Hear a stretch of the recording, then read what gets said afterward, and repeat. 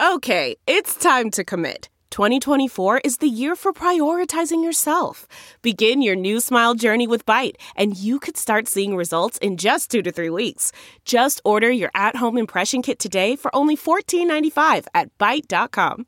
Byte Clear aligners are doctor-directed and delivered to your door.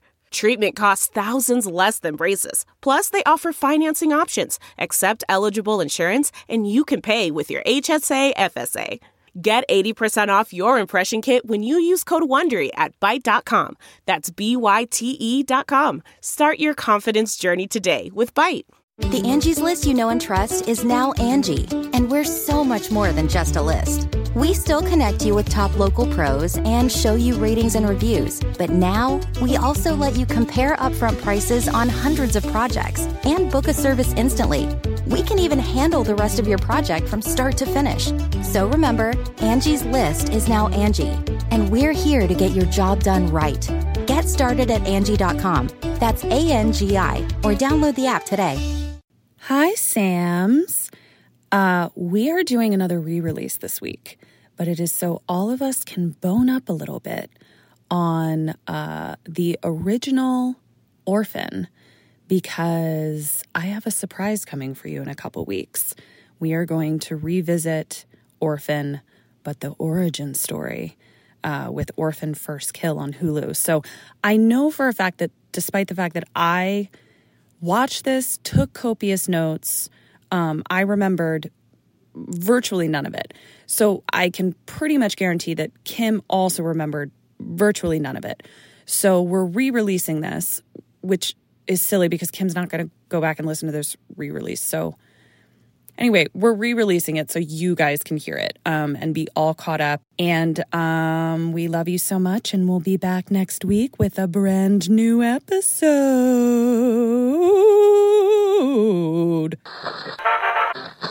Don't touch that dial. You're tuned in to the Dread Podcast Network. What's your favorite scary movie? Oh, come on, you know I don't watch that shit. Why not? Too scared? No, it's just what's the point? They're all the same. Some stupid killer stalking some big-breasted girl who can't act, who's always running up the stairs when she should be going out the front door. It's insulting.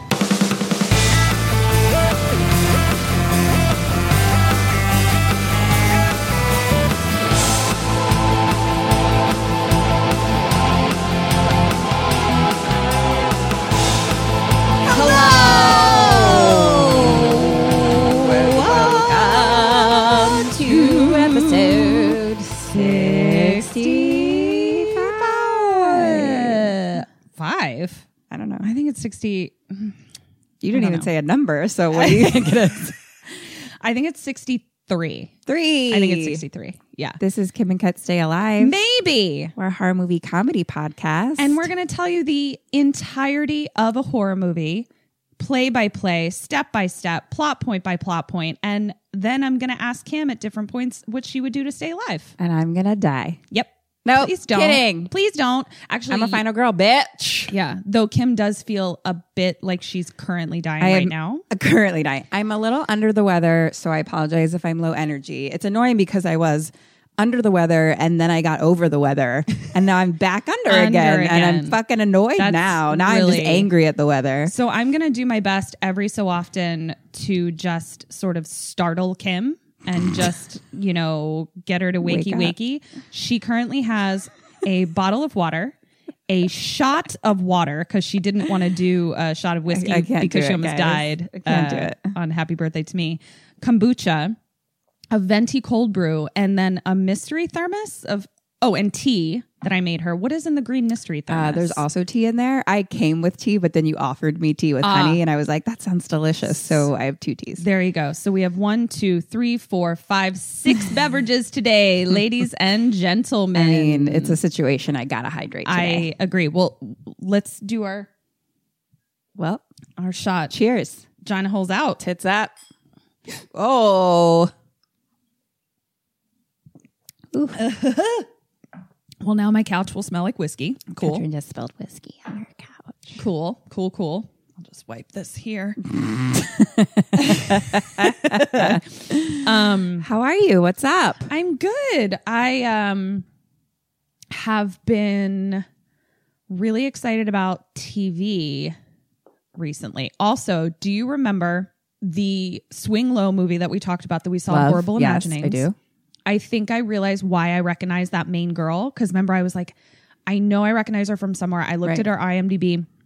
Nothing was ringing a bell. I think she's in the new Nosferatu show. Oh.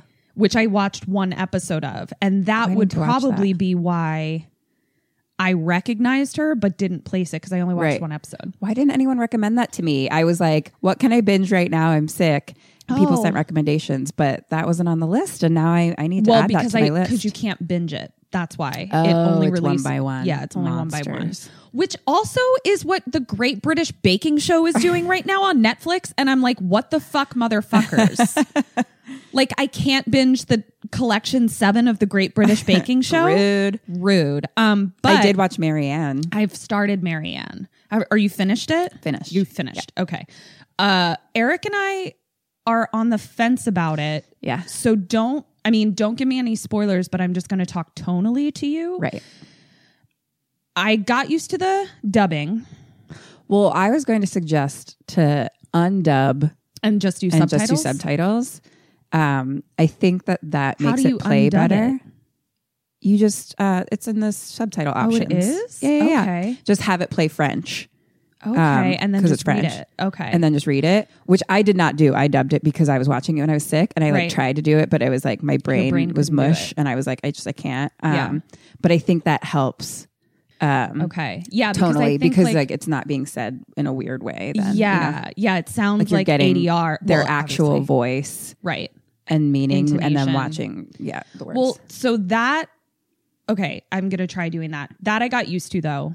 However, tonally, there were some moments where I was like, why are we doing like a slapsticky kind of thing with like slapstick rom-com music over top of it? Like where she's breaking into a house and she's like climbing over a fence.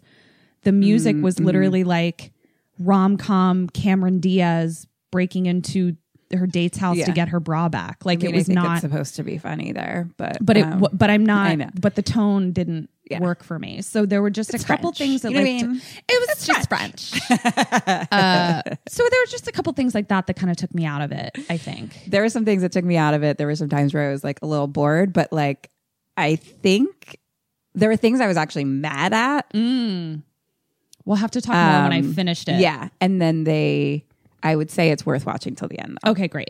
That lady is scurry. She's right? real scary. Yeah, her face is scary. And there's like nothing, it's just her face. It's like a close-up creep face. Yeah, and I actually had a conversation with Eric where I was like, how would I feel about that if like I was cast to be terrifying and they were like, nope, you're good. Just go in there with your own face and you'll terrify everyone. I think you'd take that face all the way to the bank. Oh, baby. 100%. Yeah. And then I started to ask Eric, I was like, is my face scary? He was like, no. And I was like, no, like, would you hire me to make scary faces? Can I make scary faces? And then I spent 20 minutes trying to scare Eric with my face.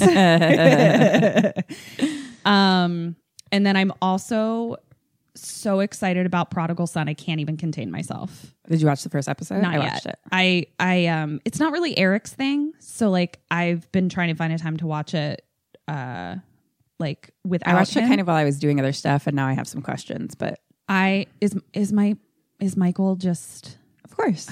He's amazing. I just love him. I'm manifesting that I'm going to be on that show. Do it. And I'm going to have scenes with Michael Sheen. Making out. For sure. Yeah. I love him. So, like, I don't even want to make out with him. I just want to like do a scene with him. Yeah. No, I know. And like absorb just his energy. In his energy. I can't believe, I just love him so much. So everyone, I'm going to be on Prodigal Son. I'll let you know when. And if you have any connections to help me make that happen, we're available. Yep. Soups avails. I went on a date. I can't wait to hear. I went on a date, you guys. I love it. I'm back, baby. I'm out there. I love it. Yeah. I've been Facebook date? What I know. So I took some time. Mm-hmm. Took some time for myself. Did a little healing. really and did let some... me say, you fucking healed like a boss bitch. I did, and I'm actually a little proud of myself because I actually, took some, I just do a lot of personal development stuff. So I took some stock of things and I took ownership for things that I do in relationships too. You know what I mean? Like it's not just always other people. And so kind of dug into those things a little bit. And then one of my friends from Bali was doing like this 30-day mindset thing. Oh yeah. Group basically. And I was like, fuck, I'll do it. It's like 30-day mindset magic or something. Okay, yeah. So you basically just like pick a topic that you're going to work on for 30 days and then, you write a mantra for it and then like write 10 good things each day. I love and it. It's fucking amazing. But I was like, I'm just going to focus on me, like, and getting back to like my good fucking like high vibe, amazing self again. And it's like fucking worked. I love it. Like, I was like, I like took time to heal. And now I'm like, cause that's what I wanted. Like, I was like, I remember feeling really good before and I want to get back to that. So I was like, I feel good and even better because I like worked through some shit and grew and learned and very grateful. And so I wasn't like, I want to like date again. Like, let me like turn on some apps. I was just kind of like, my friend mentioned the Facebook one and I got like an invite. Like, I guess Facebook knows me. They were like, do you want an invite? Are you I don't know. to like, date? I was like, are other people not getting these invites? What's up? So Facebook is a dating app, you guys. Facebook is like, do you want to see more cats? And I'm like, accept. Yes.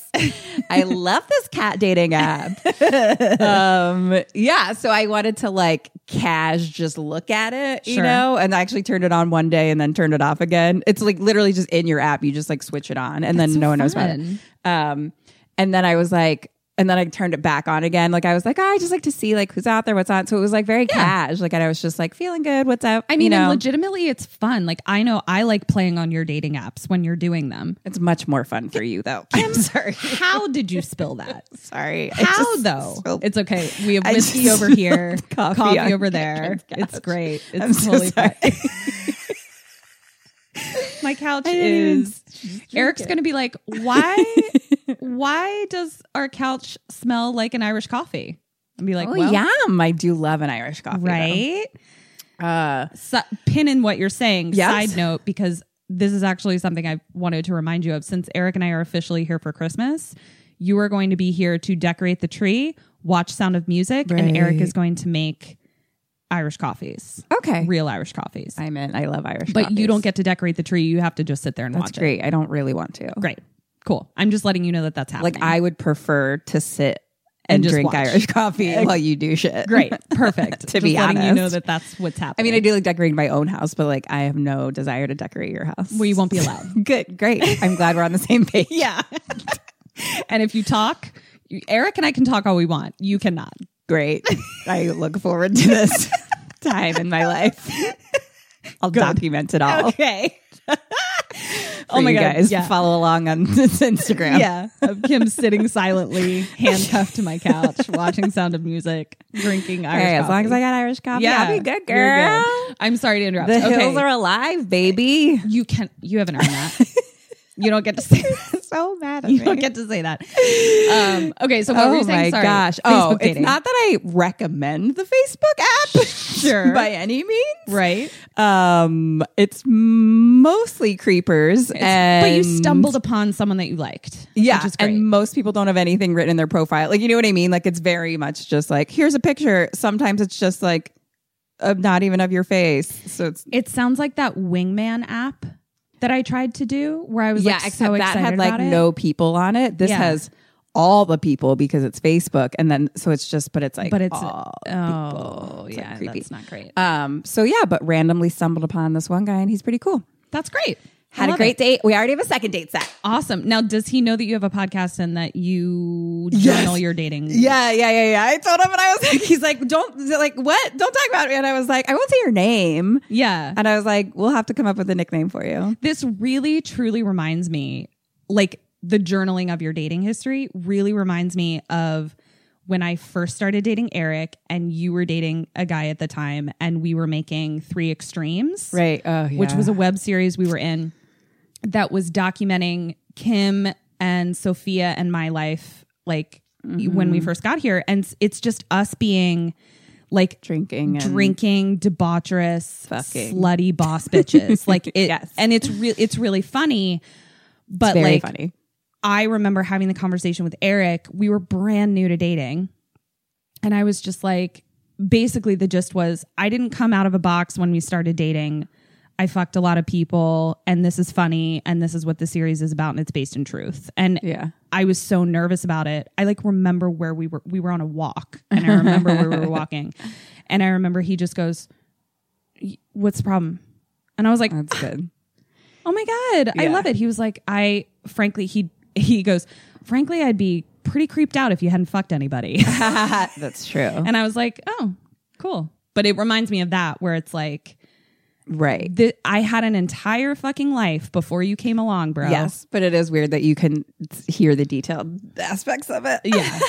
But that's why I think it's good to bring it up on a first date, because like if they're creeped out by it, you can be like, "Oh, okay, then totally not now my I person." know. Yeah, not my person. But I'm going to keep dating, not getting too attached. Love it. Love it. Soup's great, like him a lot, but we're just getting to know each other. Just going to get to know people. Love it. Get to know people. And one of them will be my person. I'm very excited. I also had to have a talk with myself about... Okay. What'd you say to yourself? Well, I get very excited when Kim has a good date, as if it is my own date. But then I also get... my lion comes out, and I was so burned by your previous breakup that I had this whole thing with myself where I was like, well, I'm not giving my approval that quickly. Like I had a whole thing. You did approve quickly. That was one of your fastest approvals. I did, because I did. And so I learned a lesson. I got burned. Great. And we all learned something. I did. We're growing, I was like, we're learning. If I meet this guy, I literally had to talk to myself. I was like, if I meet this guy, I will not give my approval. However, you can't be a cunt, Ketrin. Like you have to be. You can't be a cunt. You have to be like there's like a gray area, and you need to find it. He would honestly be hard to be a cunt to. That's one of the things I really. He's like such a positive, bright light. Like he's like a really good energy, and we like had fun and like had the best time. Like it was really fun, but also talked about like real shit too, which is really good. And it's just been really easy, which is like super awesome. I don't want to get sucked in. I don't want to give my approval too quickly. Okay, you know, like I'm I also. need to... This was also his first online date he's ever been on. Shut up. Yeah. Wow. Was he just born? No. Oh, he's not He's a baby. older than me. Are you kidding me? No, I'm not kidding. By like 6 months or something. But yeah, this is I'm so excited. He has my approval. No, never mind. I forgot. No.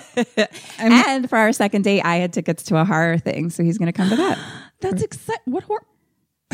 I can't tell you because I'm going to do it for the podcast. Okay. I guess I'm not invited. You're not invited. It's to watch a horror movie, but it will be an interview with the director or a Q&A with the director too. But I'm doing it for the podcast, so you can't come. Wow. Okay. I see. You know what? I'm just going to dive into this movie. Great. I'm excited. Okay. You know what? Now that we've talked for 15 minutes. No, that's fine. You can go on dates with other people. It's fine. I'm not That's upset. the point of the podcast, Ketrin. For me to go on dates. That's how it all started. You watch... I know. Ketrin, I've watched horror movies by myself for a fucking year, goddammit. Let me have one. It's fine. You can have it. You have to let your birds fly away. I will give you the Sound of Music. I will watch the Sound of Music with you, goddammit. Okay, perfect. All right. So I have made Kim be on a media blackout because this is one of the most fucked up stories ever. And the real life horror movie version of it is currently happening, and it is breaking news almost every day. So I had to tell her nothing about it. Yeah. Well, I had to tell her not to listen to the most recent episode of our favorite podcast, My Favorite Murder, because Karen talks about it. And then like every day I've seen like a new headline about it. So, well, on the way here, I listened to their newest one, or I started it, but I skipped last week because that was like, Ketrin was like, don't listen to this episode. And I was like, okay. So I know nothing, but she started with some correction corners things, and she's like, back to this. And I was like, no. And I just started like slamming things. Like I was just like bashing my phone and the radio, just being like, for some reason I just panicked and I couldn't turn it off. Just hit pause. Like I was just like, no, like just punching things. Well, you'll be able to listen and to then all I just of it. fast forwarded for like 10 minutes. I love it. I missed the entire beginning of the podcast. You're such a good friend. Just so I wouldn't hear It'll anything. be fucking so I know worth nothing. It. Okay, great. It'll be fucking worth it and you'll be able to listen on the way home. Very excited. Okay. So I did the movie Orphan. Yes. All right. So Dead or Alive, Vera Farmiga is in it. I think her name is Kate, but I pretty much call her Vera the whole time. Dead or Alive. Alive. Peter Sarsgaard, whose name I think is Johnny, but I call him Peter. Alive. Esther. Alive. Max, who's a little girl. Dead. Daniel, little boy. Dead. None. Alive. Okay. All right. Here we go. Katrin's got twinkles in her eyes. She's so excited. Okay. Woman in labor. It's Vera.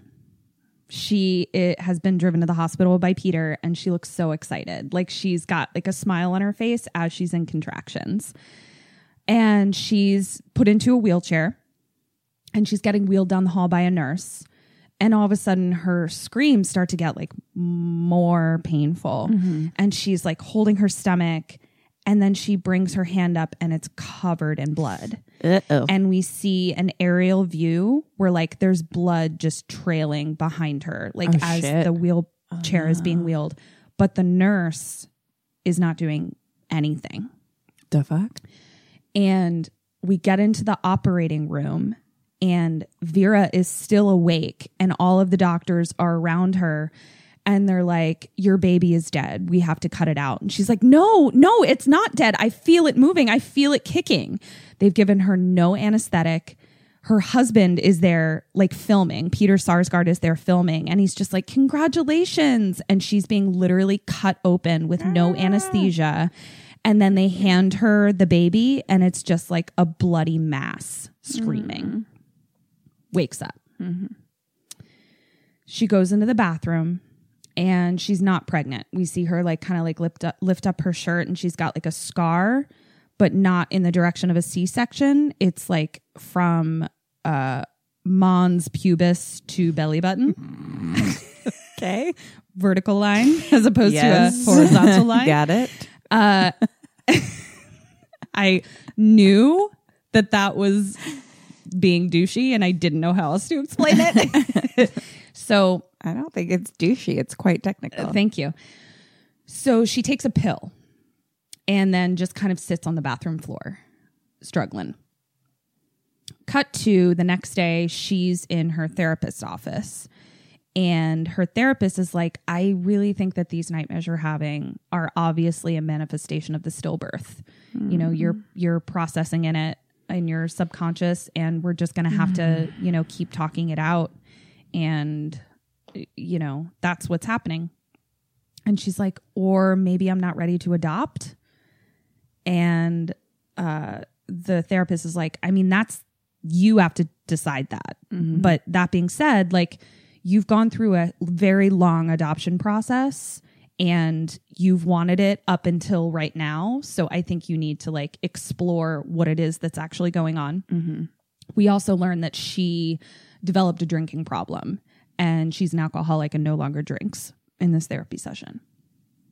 Cut to Vera picking up her daughter Max, but she's picking her up from a different school than her son Daniel, who's older, because Max is deaf and mute. So she's picking her up from a school for the deaf mute. Deaf and mute. Deaf and mute. Helen Keller up in here. Right. Well, she can see. Right. So she's got that. Oh, my brain is that really useful one. Yeah. So it's. I just feel like I'm staring blankly at you right now. I'm just going to throw things at you every so often, just to make sure you're with me. Deaf and mute. Deaf and mute. Okay. So not deaf and blind. And got it. I think we learned this later, but I can just tell you now. She's got like a little hearing aid, so basically she can hear enough that it makes it easier for her to read lips. So though they mostly communicate through ASL, she can still like kind of read lips a little bit. And if you were to like go up and like speak directly into her ear, she could hear it. Like a sound. But for all intents and purposes, she's deaf. So she's picked up Max from school and she's driving her home, and she stops at a red light and gets distracted by seeing a bunch of moms walking their kids home from school, and kind of goes into a stupor and then hears a car horn. So she just floors it. Well, the light hadn't changed. So she almost gets fucking T-boned at a red light. Jesus Christ. So we now are like, okay, she's functional, but like she's definitely like mourning, dealing with something. And like my fucking bitch ass, I was like, you already have 2 kids. Why do you? I mean, I kind of had the same thought. I was like, I mean, I know that's like, I know it's traumatic. I totally like it's still, and a stillbirth sure. is like very, very, very, very traumatic for sure. I had to go to a stillbirth funeral one time. It was really oof. So yeah, I know that like your body goes through like, so you're at such a late stage of like hormones and attachment and all that kind of stuff. I totally get it. I was being a bitch. So now we're at home, and it is a gorgeous modern cabin situation because we're in a very snowy place. It's very snow covered, and they're in just this like beautiful cabin where like entire portions of the siding is just windows looking out into like a frozen lake. It's quite beautiful. And we go inside, and Vera is playing the piano. And then we also see that there's this gorgeous greenhouse. Like one whole side of the house is a beautiful enclosed greenhouse. And while playing piano, she hears a thumping. It keeps like distracting her. And she finally is like, oh, I can't concentrate. So she goes outside, and it's Max throwing a basketball up against the wall. And like she can't hear it. So like she has to go out and be like, can you stop? Like saying, can you stop? But also using ASL. At that moment, Peter Sarsgaard comes home, and he's got Daniel, the other kid. So I would say Max is 5 to 10. Daniel is 12, maybe. So bedtime. Max takes her hearing aid out and puts it on the dresser. And she wants mom to read her a story. And the story she picks up, Vera's like, do you really want to read this one? And Mac's like, yeah, this is the one I want to read. She doesn't say it. She signs it. And Vera starts reading the book to her in ASL. And we're seeing like what she's saying in subtitles. And basically it's about bringing home a new baby sister. But then at the end, it's, I'm glad my baby sister went to heaven, but I would have liked to have met her first. So it's clearly about, which I'm like, I love that people write children's stories like that, where it's like, these are things that are going to be weird to talk about. Let's write a children's story about it. Yeah. Sweet. Cut to Vera journaling in a journal. And her bookmark is currently this brochure for an orphanage, St. Marianne's, whatever the fuck. She takes another pill. Peter comes into the bathroom and comes up behind her, and he's like getting frisky, and she's like kind of trying to be into it, and then is just like, ugh, I'm sorry, I can't. And he's super respectful of it, but she like, she feels bad. And she's like, I'm really nervous about adopting a new kid, but I do want to take the love that we felt for Jessica and like transfer it to a kid who really needs it. Cut to pulling up to an orphanage. And this is like an old school orphanage. All the kids are in uniforms, and the ones running it are nuns. And we see someone in the window, like as they're pulling up. And then we get like a POV of the person in the window, and Vera and Peter like look up, and the person like ducks down. So now Peter and Vera are inside the orphanage, and what they're basically doing is like having a little party, quote unquote, for the kids. That's like what they do when people come to possibly adopt, because they don't want to tell the kids like, be on your best behavior, you might get a family soon. So they're just like, we're having a pizza party. And so the kids just kind of run around and play. They're seeing all the kids. Peter says he has to go to the bathroom, so he walks away. Vera's still standing with this really sweet nun.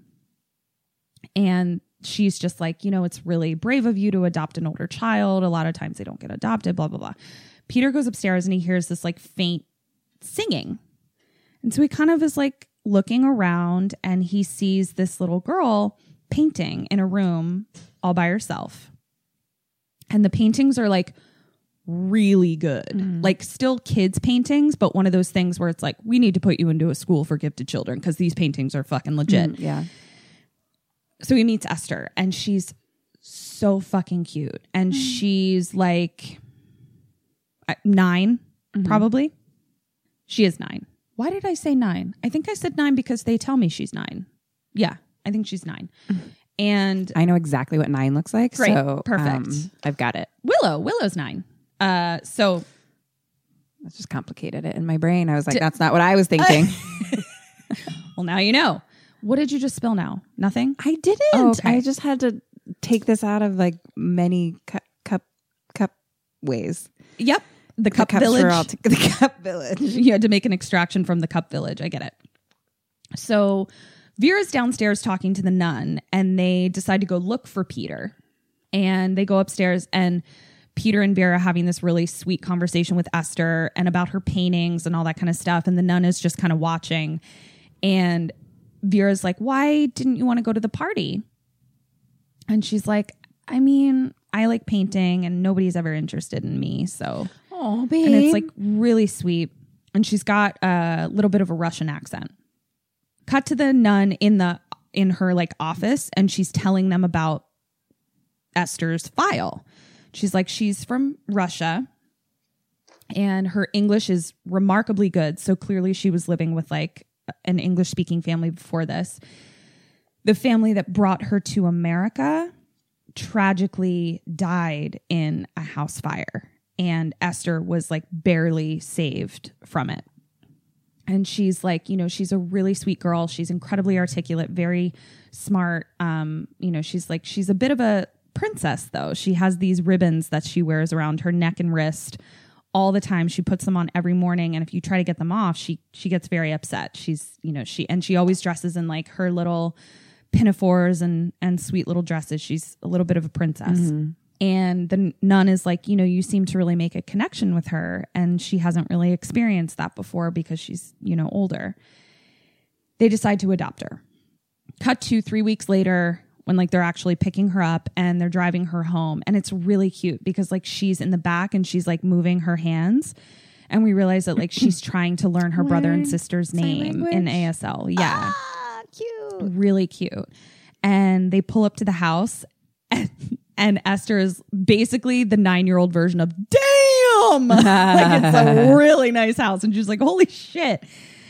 So at that point, Max comes out and is immediately excited, like runs up and hugs her and is just like so excited. And this is actually where we learn that Max can like she can hear enough that she can read lips. The grandma is there as well. And the grandma is Peter's mom. And she just comments on like, she's super polite. She like seems like such a sweet girl. Daniel thinks she's weird. Daniel's not into it. Esther is really excited about seeing the piano. And she's like, oh my God, you have a piano. And she's so excited. And Vera's like, I can teach you how to play. And she's like, oh my God, that would be amazing. Then she goes into her room and like her room is dope. It's awesome. It's huge. It's got this like beautiful aquarium in it with like a blue light. So it's like her night light is like this really cool like blue light aquarium. Cool. I was like, may I have one? So now she's opening gifts. And I guess it's like, probably like her gotcha day gifts. And she gets a book of ASL language so she can learn how to talk to her sister. And she gets a really pretty easel and some paints. Actually, it was just a normal easel. I don't know why I said it was a pretty easel. Just a pretty standard easel. Just decorative, beautiful easel. Just a standard series of 3 sticks nailed together.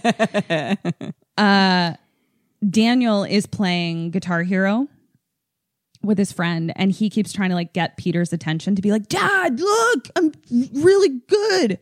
And Peter's just like, yeah, that's cool, buddy. And like not coming over. So Daniel's bummed out. So then he tells his friend, because he's like playing with a friend, And he's like, let's get out of here. Let's go to the tree house. And so he goes outside and they've got this like bomb ass tree house. Like, I'm like, I'll live in that fucking tree house. In the tree house, it's like Daniel and like 2 friends, I think. And they pull out a Playboy. Oh, shit. And they're like, page 34 will change your life. And I was like, I wonder what 12-year-old boys would see on page 34 that would be like life changing. Boobs. Wait, is it boobs? Because there's boobs on every page. Boobs. It's just boobs. Peek-a-boobs. Peek-a-boobs. I feel like it's probably got like some labia in there as well. That would be like life changing for a 12-year-old. You know what I'm saying? A mons major. A mons pubis. Mons pubis. Yeah, mons pubis. Okay. So they're up in the treehouse having their lives changed. Now we're in the kitchen with Grandma and Vera. And Kim's falling asleep. Wakey, wakey. Wakey, wakey. They're in the kitchen? Yep. Okay. Wakey, wakies. So, okay, they're in the kitchen. Just sleep would feel so good. I know, baby, but I have to tell you this movie. Okay. All right, so she's in the kitchen. There is a little pond, lake or something that's completely frozen over. And Esther and Max are playing outside, like near the lake. And Grandma says, how is she? And Vera says, I mean, she seems to be doing great. And Grandma's like, I meant Maxine. She's playing by the pond like nothing happened. I guess she doesn't remember. Oh, no. And Vera's like, nope, she's fine. And Grandma's like, so what are you going to do now? And Vera's like, I don't know. I'm probably going to go back to teaching. And Grandma kind of gives her a look. And she's like, I mean, not at Yale, but from home. And we kind of get the sense that like she wasn't fired from her teaching job, but she may have left under duress, if you will. And the grandma gives her a little bit of shade about drinking and says like an AA term to her. And Vera's like, that's an AA term. I never needed AA. I just quit drinking. And the mom's like, okay. Like just being shade balls. Cut to Storm. Cut to Storm. Cut to Storm. Oh, cut to Storm. Yeah. Okay. Nighttime. There's a storm. Got it. Vera and Peter's asleep in bed, and Vera hasn't gone to sleep yet. And she comes in and crawls under the covers from his feet to give him a wakey blowjob. Esther, then we see in her room, like wakes up from a strike of lightning. Cut to Esther standing over Max's bed. And we're like, okay, hi. Cut to knock on Peter and Vera's door as they're fucking. And they're like, come 1 second, come in. And Max and Esther are there. And they're like, we're scared of the lightning. Can we sleep in here? And they both jump in the bed. And Esther says, I want to sleep next to Daddy. Ooh.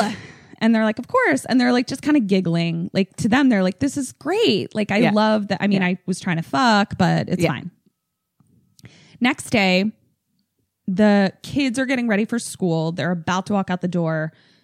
Esther comes down the stairs and she's in like the type of play clothes I wore.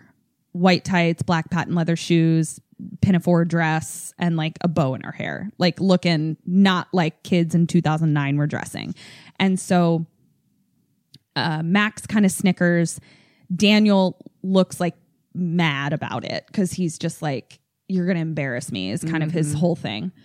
And she's dressed in her little dress, and Vera tries to be like, I love your dress. It's so pretty. I don't know if that's like appropriate for school, like for playing. And she's like, I thought you said it was okay to be different.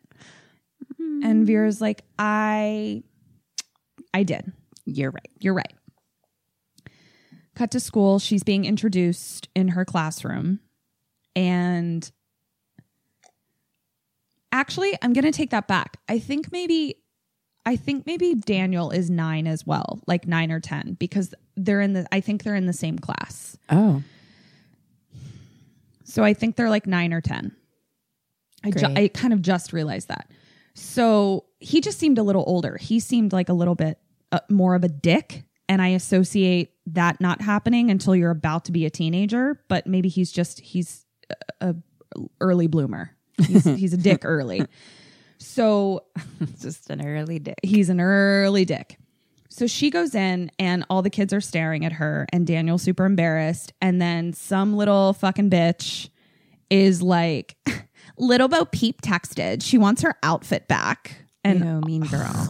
And all of the kids laugh. Home after school, Esther is pulling Max around on the frozen pond, like on a sled.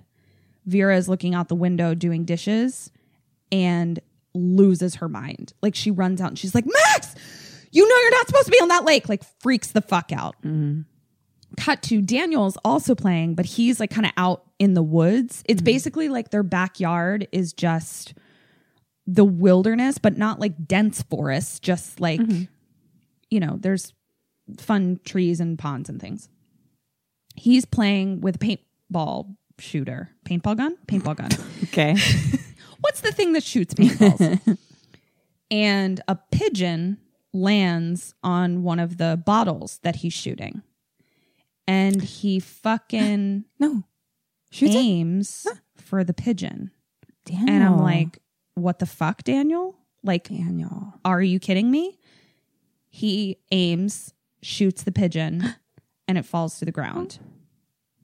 Then Daniel is like upset, which I was confused by because I'm expecting him to be like curious because I'm like, what fucking kid shoots a bird and then is like, what happened?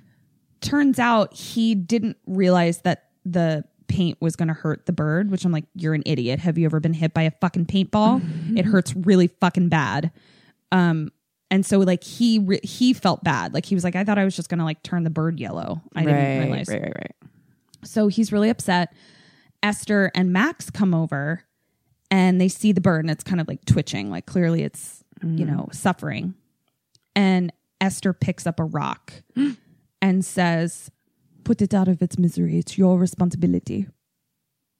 And Daniel's like, I can't do that. And he's like crying and Max is silent. So Esther's like, okay. And she takes the rock and she smashes the bird, like kersplat the bird. And then she looks at Daniel and says, it's all right. It's in heaven now. Okay. But then has this like teeny tiny little smirk. And Daniel's distraught. And he's like, what's wrong with you? And he runs off. And I'm like, what's wrong with you, Daniel? Okay. You don't know that a paintball is going to kill a teeny tiny little innocent bird, you piece of shit. I mean, he does now. He's a little kid, Ketrin. I just would never... So mad at him. I'm so mad at him. He's a little kid. So, bedtime. Vera's getting Esther ready for bed.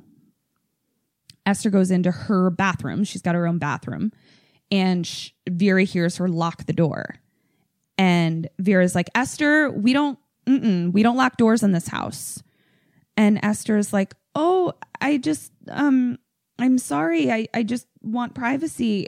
Is it okay if I sing to you? That's what I used to do to let the nuns know I was all right. I guess she just likes to lock the bathroom when she's in there. And so she's like, I'll sing to let you know that I'm okay. And Vera's like, okay, but just this once. We're going to have a talk about that because we don't lock doors in here. So as Esther is in the bathroom singing, Vera is looking at the painting on her easel. And it's this like beautiful beginnings of like a Gothic building.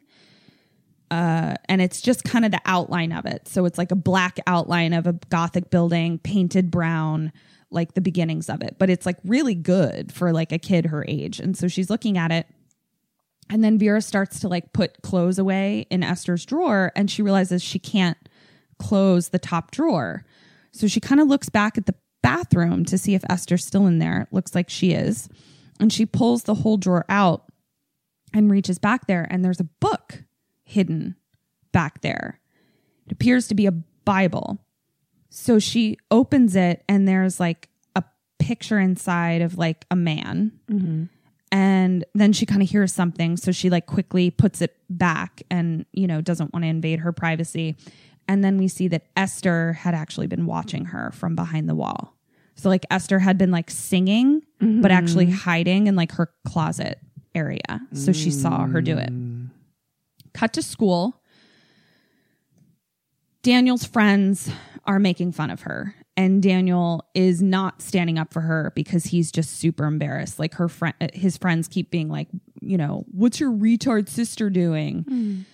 So sad. And Daniel's friends end up throwing her books on the ground, like, you know, knock her books out. Daniel does nothing. Shitty Bo Peep comes up and like picks up her Bible. And she's like, is this your Bible? And then like is like, Jesus freak. And Esther tries to grab it back and they're like struggling and it like kind of rips out of her hand and like pages of it just go flying everywhere.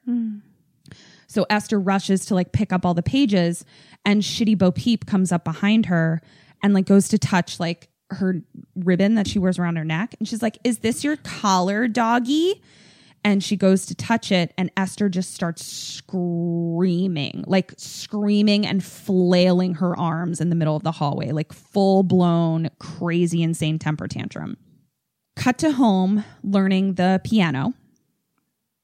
And Vera tries to talk to Esther about the incident that happened at school. And Esther doesn't want to talk about it. And so she's like, you know, I thought we could maybe make a scrapbook to commemorate you being here and your new family. And look, I started it for you. And it's like a notebook and it's got like a picture of all of them on her gotcha day. And it's got a picture of Max and blah, blah, blah. And Esther smiles and like, she thinks it's really sweet. Then Esther says, who's Jessica? And Vera is like, okay, I'll show you who Jessica is. So she takes her into the greenhouse and it's this beautiful greenhouse. And in the very center of the greenhouse is this beautiful white rose bush that's growing. And it's got a plaque in front of it commemorating their stillborn. And she says, Jessica's ashes were sprinkled here. And so as long as this plant blooms, Jessica is alive and with us. And Esther like starts crying and is, you know, just thinks it's really sweet. Cut to nighttime. Kids are asleep. Peter and Vera are in the kitchen and they're getting frisky. And it's like really cute frisky of like people that have been married where it's just like, it was a very fun little scene because like they're definitely getting like hot and heavy and he like bends her over like the counter and they're like boning. But then like she lifts her head up and accidentally like headbutts him. So he's like, ow! And she's like, sorry. And then they're like laughing as they're boning. It's really cute. Cute. And then they kind of turn and Esther's watching. Oh, God. Oh, no. Yeah. And they're like, oh, fuck. Because it's like different than just getting caught. They're like, now we have to like explain what we were doing. And I don't want to do this. So the next day, Vera marches into Esther's room and she's like, we got to talk about last night. And she's like, kids aren't supposed to see that. When a mommy and daddy love each other very much, they want to express it. And Esther turns, she's painting, and Esther turns and she goes, I know, they fuck. Oh, shit. And she then said turns, they fuck? Yes. Wow. And then turns back around to paint. And Vera is just like,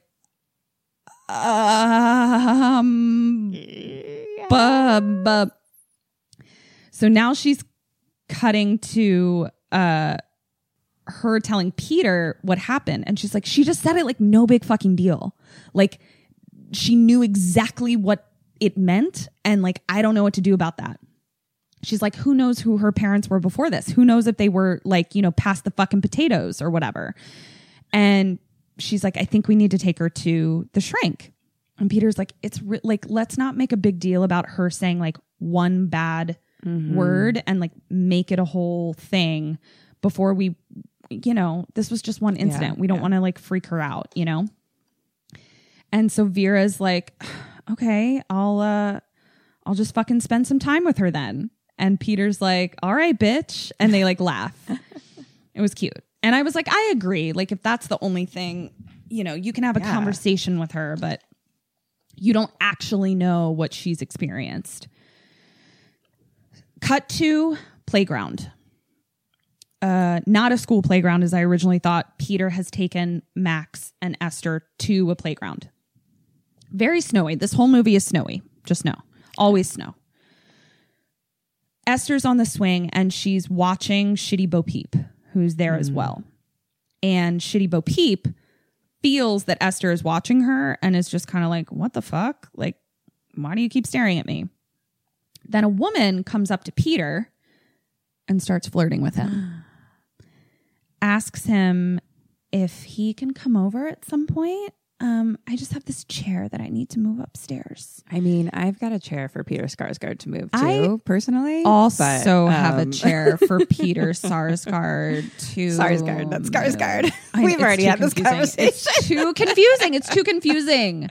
They need... The Sarsgaard and Skarsgård family need to get together and be like, I'm me, you're you. Yeah, and just be like, I'll be Sarsgaard. I think Peter gets to be Sarsgaard. He was on the scene earlier. Yes. And then the Skarsgård family is going to have to be Smith. Oh, you want them to change their name? Well, Peter got there first is all I'm saying. All right. That's fine. You know, it's only fair. So Peter can do whatever he wants in my book. Literally whatever he wants. Like he can rearrange any furniture I have. He can, rearrange my furniture and my mons pubis. Yep. I have a mons pubis that I need you to rearrange. Really needs to move to another room. So Peter is definitely blushing, but uncomfortable and awkward, but smiling. But then he does exactly the right thing because he's like, oh, sure, just give us a call. Kate and I will come over and move it. Good job, Vera. While this is all happening, Esther's on the swing and she's staring daggers at the woman who's flirting with Peter. Then the Bo Peep kid is looking back at Esther and we're just having this staring contest. Then Bo Peep kid turns away, looks back at the swing. Esther's not on the swing anymore. So Shitty Bo Peep is like climbing the ladder into like a, playground castle kind of thing. And she just seems nervous. Like she's walking very gingerly, kind of looking around and like kids keep popping out and startling her. But she's just like, what is my problem? Like she's just feeling a little weird. And it turns out she was trying to make it to the slide. And it's this long, like frozen fucking slide. And she's standing at the top of the slide when all of a sudden pushed. And she fucking falls off the side, hits her leg. And we like see her leg like split. Ugh. Like it was just like right angle of my shin. Max sees the whole thing. Uh-oh. And Esther just kind of ducks behind a window. Window, because it's like, Yeah, the little castle window. So they're at dinner. And Vera says to Esther, Brenda's father says you pushed her. Brenda, I guess, is little Bo Peep kid. And Esther's like, no, she slipped. Vera asks Max what happened. And Max signs she slipped. And Daniel is now being like a real straight up crack bag kid. Like he sucks right now. A crack bag kid? Crap bag. He's a real crack bag. He's a cracky crap bag. Yeah, he's a cracky crap bag. He's being a real crap bag kid. And he's just annoyed at everything Esther says or does. He's annoyed at the way she's cutting her steak. And Daniel's annoyed at everything she does. Max is signing something to Daniel. And Daniel's like, what is she saying? And Esther's like, she wants you to pass the bread and butter. And that's what sets Daniel off because he's like, oh, now she knows how to talk to my sister better than I do. Like it sets him off. And Daniel's like, you fucking eat wrong. And she's like, go back to Transylvania where you came from. Go back to the retard camp in Transylvania where you came from. Like just being a real crap bag. And Esther's like, Transylvania is not a country. It's part of Romania. And you're an idiot. Like she just schools him. And Daniel's like, my friends make fun of her make fun of me because of her, send her back to retard camp. She's not my fucking sister, and says fucking sister, and then leaves the table. And Peter and I was like, this must be what parenting's like, because Peter and Vera just kind of look at each other, and Peter just goes, I'll take this one. So he leaves. Cut to Peter putting a padlock on the trapdoor of the treehouse. Oh, so they can't get into trouble. it. Yeah. And he walks past Daniel sitting on a log, and he's just like, you'll get the key back when you say you're sorry, and walks back into the house. Cut to the grocery store. Vera is there with Esther and Max, and the nun calls, and she's like, how's Esther doing? And she's like, oh, she's right here. She's doing great. Do you want to talk to her? And Esther's like, no. And Vera's like, oh, sorry. I don't know. She's being shy.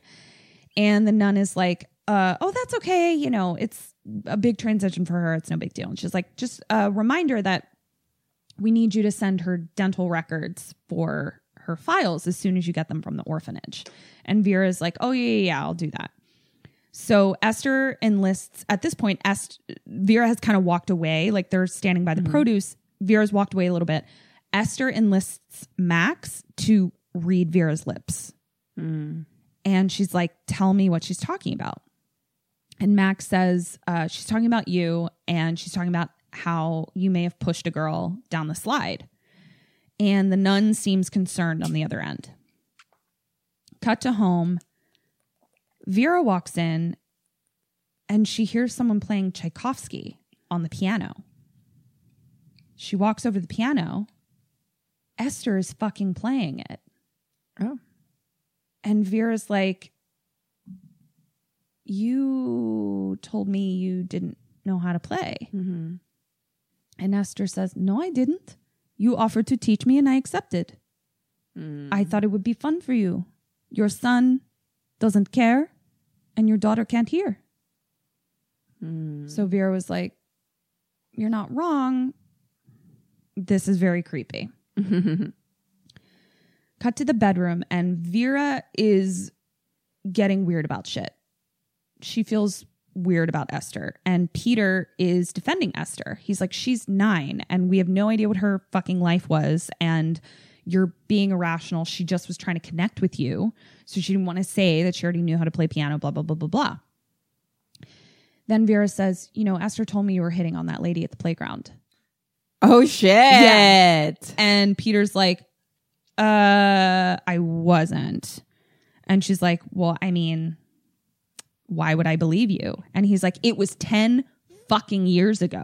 And Vera's like, it was 10 years ago, but you only told me 2 years ago. Ooh.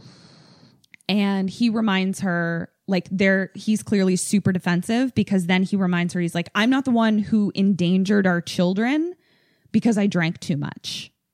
So if I can forgive you for that, you can forgive me for something that happened a decade ago. So the foundation is crumbling, if you will. We see that Esther can hear them from her room, where she's standing at her easel, painting and smiling. Smiling. Creeps. Daniel's playing Guitar Hero downstairs. Max is drawing, and we hear the doorbell. Esther goes to get it. It's the nun. Hi, nun. Hi. She decides to go have a conversation with Peter and Vera. So they're sitting in the living room, and the nun says, I need to talk to you about Esther. Uh-oh. I didn't think it was anything. Until you told me about her pushing the little girl off the slide. And now some things are falling into place for me that I want to talk to you about. She says something is wrong with Esther.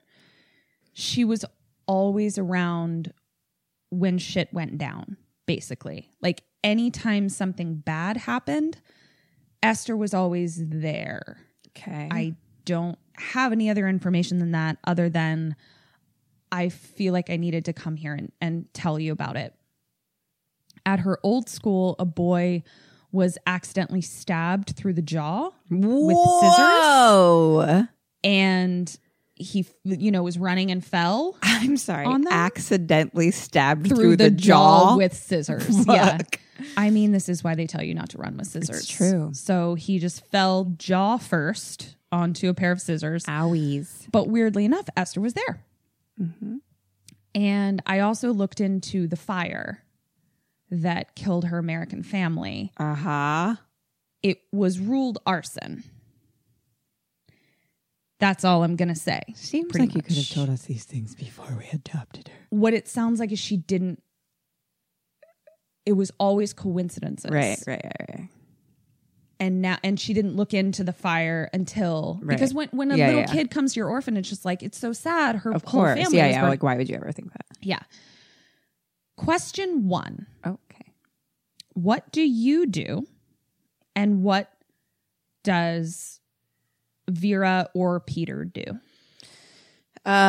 They are concerned, but they're gonna keep her.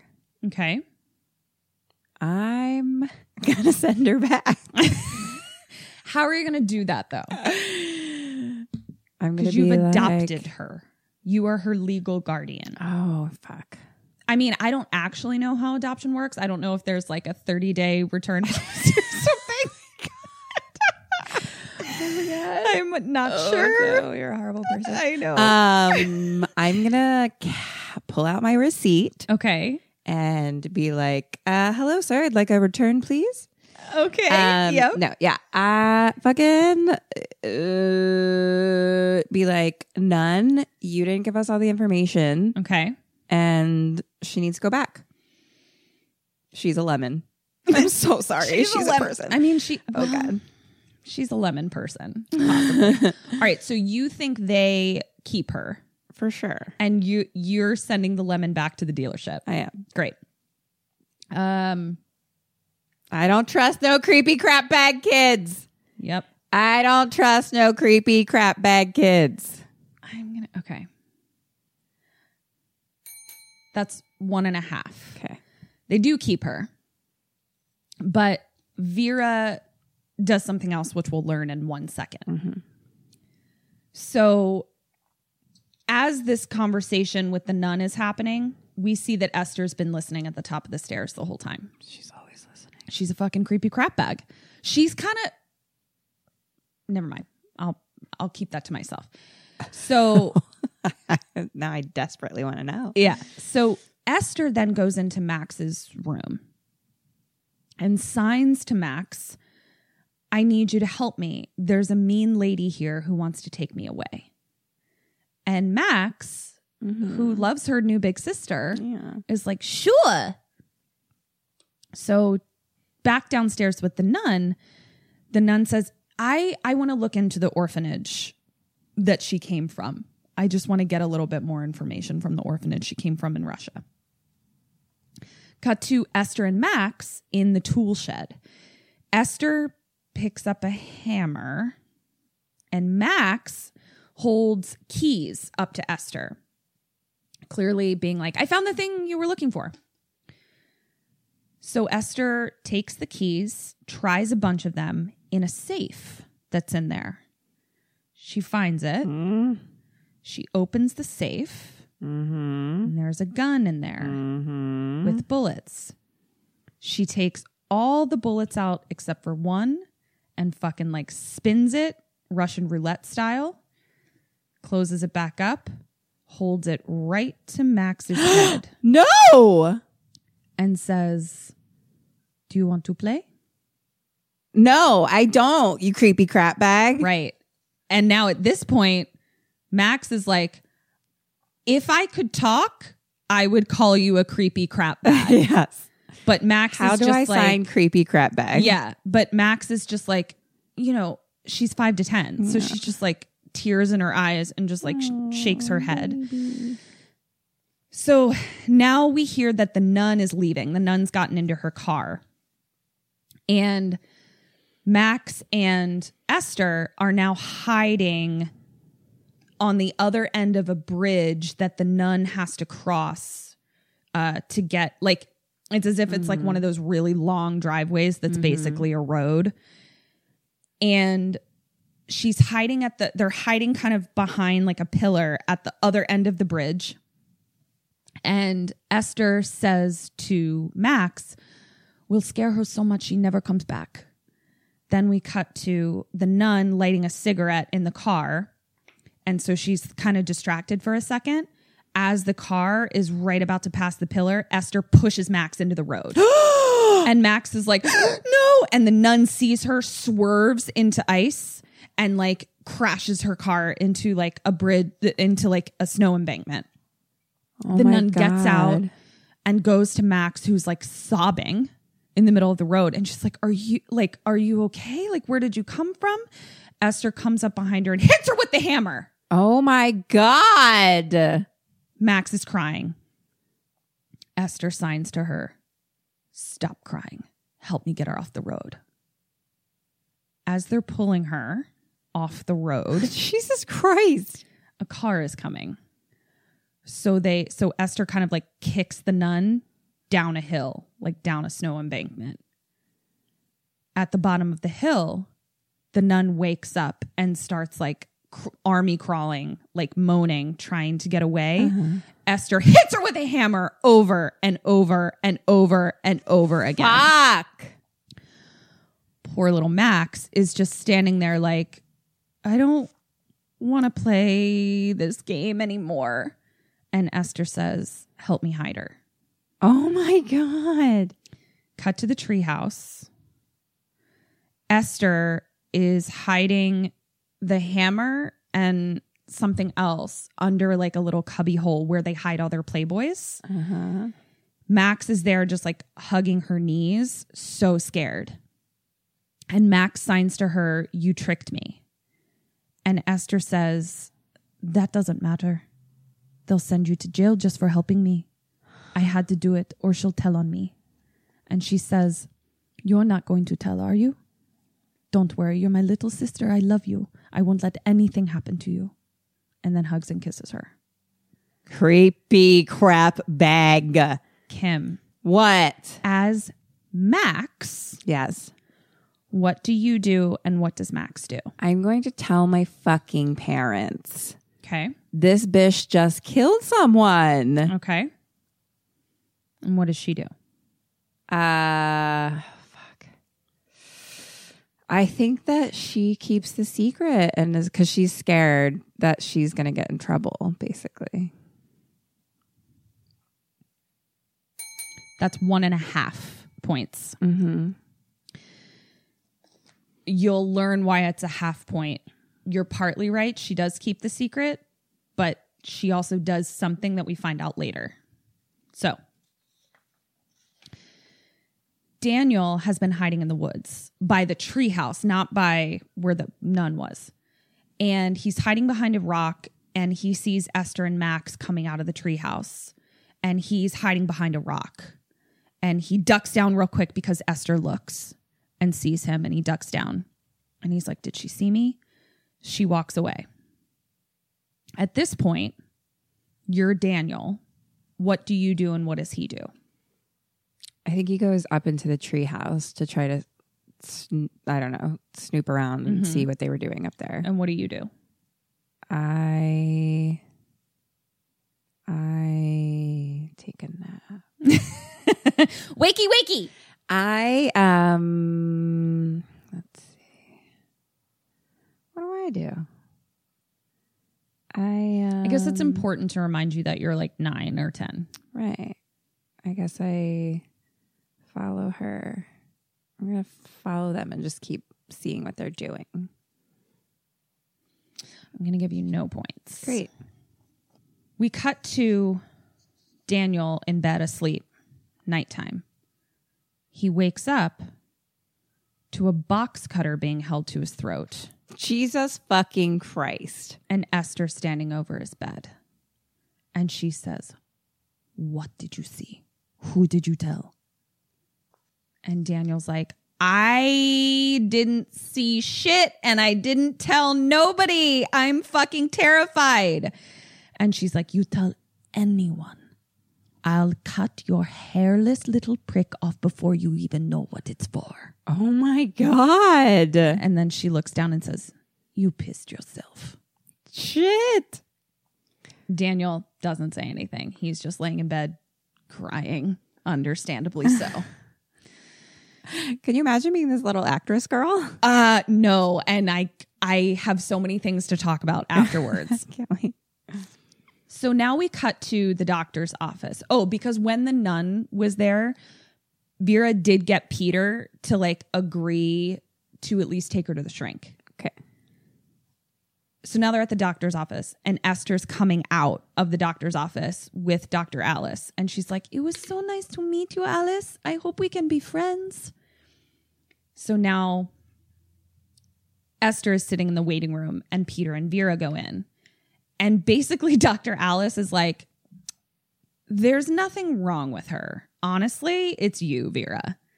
And she's like, she's had a lot of difficult transitions in her life. Like basically everything that's happening to her, she's highly functional for everything she's been through.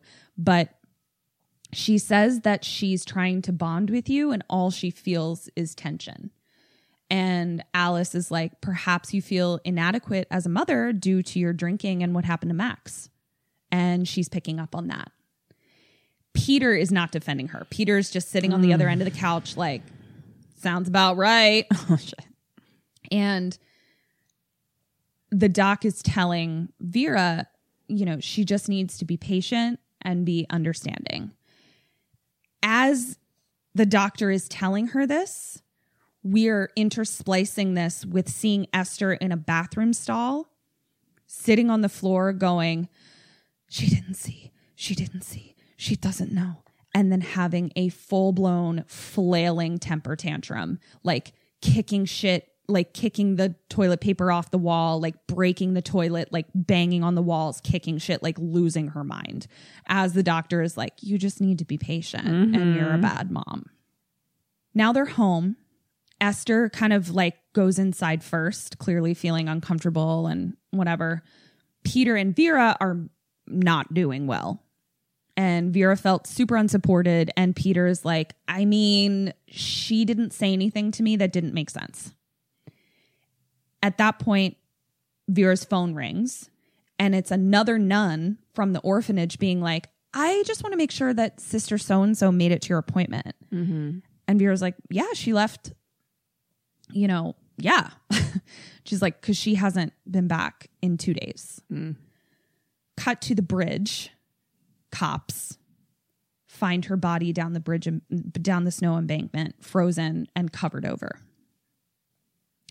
Cops are now at Vera and Peter's house, and Peter's like, I just don't understand who would do this. Like, I can't believe we were the last place she was, blah, blah, blah. And Vera just looks upstairs. In Esther's room, Esther is standing in front of her painting. And the light is off, but all we see is the aquarium that I told you about with that black light in there. Is it a black light where it like makes things glow in the dark? Yeah. She's turning the black light on and off, just clicking it on and off while we see that she's looking at her painting. Camera pans around to her painting. When the black light is off, it's the building. When the black light is on, we see that it's like demons and dead bodies hanging from the window and skull faces and like people fucking and like crazy shit. Damn. But you can't see it unless you shine a black light on it. It's kind of cool. It is kind of cool. I kind of like want it, like that painting. And so it's like really creepy shit. So Kim, at this point, what do you do and what does Vera do? Now, she didn't see the painting. That was just a scene that was happening. Right. All she knows is that the nun is dead and shit's getting weird. I am going to pack up Esther and put her in my car, drive her back to the orphanage. Say, put her in my suitcase. Put her in my pocket. Yep. And bring her back to there and say, good day, ma'am. Lovely to meet you. Yep. I'll be on my way. She's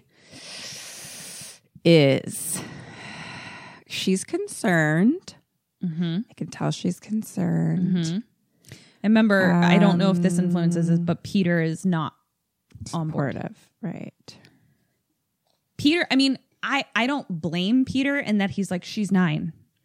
We don't actually know anything about her. We don't know what she's been through. And you're suspecting a 9-year-old of brutally murdering a nun. I mean, I was going to say that she just talks to her about it because she seems to be like we need to talk about this kind of thing. Right. To just be like, oh, did you see her or anything like that? But now I feel like she just does nothing. Like she's just like, okay, let's just keep an eye on her and hope we all stay alive. Yeah. 1 point for you. I think at this point, who cares about the return policy? Just take that lemon back. Goodbye. See ya. If we're trying to stay alive, we can't be worrying about. No, yeah. I don't want no lemonade. No. You take it away. So cut to Vera at her computer Googling creepy crapbag kids. Right. Like she's just like, what if my kid is a creepy crapbag? And she shows the results to Peter. And there was a term for it. I can't remember what it was. It was like, psychopath, something like that. Yeah. But it was like, look, Peter, this is what I'm talking about. They're incredibly charming. Mm-hmm. They can't keep friends. They're manipulative. Mm-hmm. And Peter's like, you need to keep seeing your doctor. Mm. As this is happening, they turn around because the refrigerator slams. Esther was getting herself a glass of milk. Oh, of course she was. Creepy crap bags always drink milk. They love their milk. And she's just watching them and walks back upstairs. And so Vera and Peter are like, did she hear us? Like it's a 50-50 chance as to whether or not she actually heard them. Vera convinces him to just learn more. Let's just do a little bit more research, okay? Right. Let's just do our due diligence. She says, I'm going to call the orphanage that she came from. And that's why I didn't give you a point, because she's like, the nun was supposed to talk to the orphanage. Right. She's makes sense. Dead as a doornail. Let's call the orphanage. So as somebody is making dinner, she's making dinner, she's on the phone with the orphanage that she has paperwork from Esther having come from there. And the orphanage is like, we don't have any record of her being here. And she's like, how could you not have a record of her being there? Cut to the dinner table. They're all eating dinner and Vera is just kind of like suspiciously staring at Esther. Cut to icy times outside. It's the morning. And Esther is in bed. Peter's coming in to wake her up. And he's like, Esther, time to get up. And she's not moving. Esther, time to get up. And I'm like, are there just fucking pillows under that blanket right now? Is she not in there? And so Peter walks over slowly and like touches the she jumps up. And she's like, just kidding. And then she's like, I don't want to go to the dentist. And Peter's like, are you scared? And she's like, yes. And he's like, what does he say? What does he say? And what do you say? She doesn't want to go to the dentist. He says, I say, sorry, bitch, you're Lemon, and I got to get your teeth checked. Let's go, Lemon. And he's like, what does he say? He says, I'm going to, fuck. I guess he says, I think he says that it's going to, I think he says, you look at Ben's face. I think he says that the dentist isn't scary and still has her go. 1 point for you. God damn it. Peter's a fucking idiot. And he's like, all right, we can skip today. He says to not go? Gonna reschedule. Oh, because I was like, he's still a parent. You still need to go to the dentist. I guess he says they're going to reschedule. God damn it. And so Peter lets her skip and says, we can skip if you come downstairs and draw with me. And because I guess for Peter, like, he's like responding to trauma. Like, he's like, this is really traumatic. I don't disagree. I'm just like, yeah, but it's a creepy crap bag. Like, please know that this is a creepy crap bag. Yeah. Vera is the one driving the other kids to school. Esther, I guess, was staying home because she had a dentist appointment. Oh. Daniel and Max still have to go to school. So it was like, Peter, you take Esther to the dentist. I'll take the kids to school. So before she drops them off, Vera's like to Max and Daniel, how's it going with Esther? And both kids are like, good, fine, great, perfect. Bye. It's awesome. But she's perfect. We love her. Goodbye. And Vera's just kind of like, okay. But both of the kids like don't, she can read them. Yeah. So back at home, it's just Peter and Esther. And Peter is maybe an architect or something because he's like doing drawing. I don't know. And she's painting. And she's like, I like it being just two of us. Mom doesn't like me. Mm-hmm. And Peter's like, she definitely, she loves you. You're just as much a part of this family as Daniel and Max are. And she's like, what? And he's like, why don't you do something nice for her to show her how much you love her? And Esther's like, I like that idea. Cut to nighttime. Let me kill something and put it on her pillow. Ooh. Close. Vera's making dinner. Esther comes in and she's holding something behind her back. And she says, I did something nice for you. And she pulls out a bouquet of over a dozen white roses. She cut all the flowers off of Jessica's grave. Vera loses her fucking I'm losing my mind right now. Just thinking about it. Yeah. Loses her mind. Wow. Grabs Esther's arm and like shakes her and is like, why would you do this? Peter's watching the whole thing. He knows that she was just like trying to do something nice. And Vera is losing her fucking mind.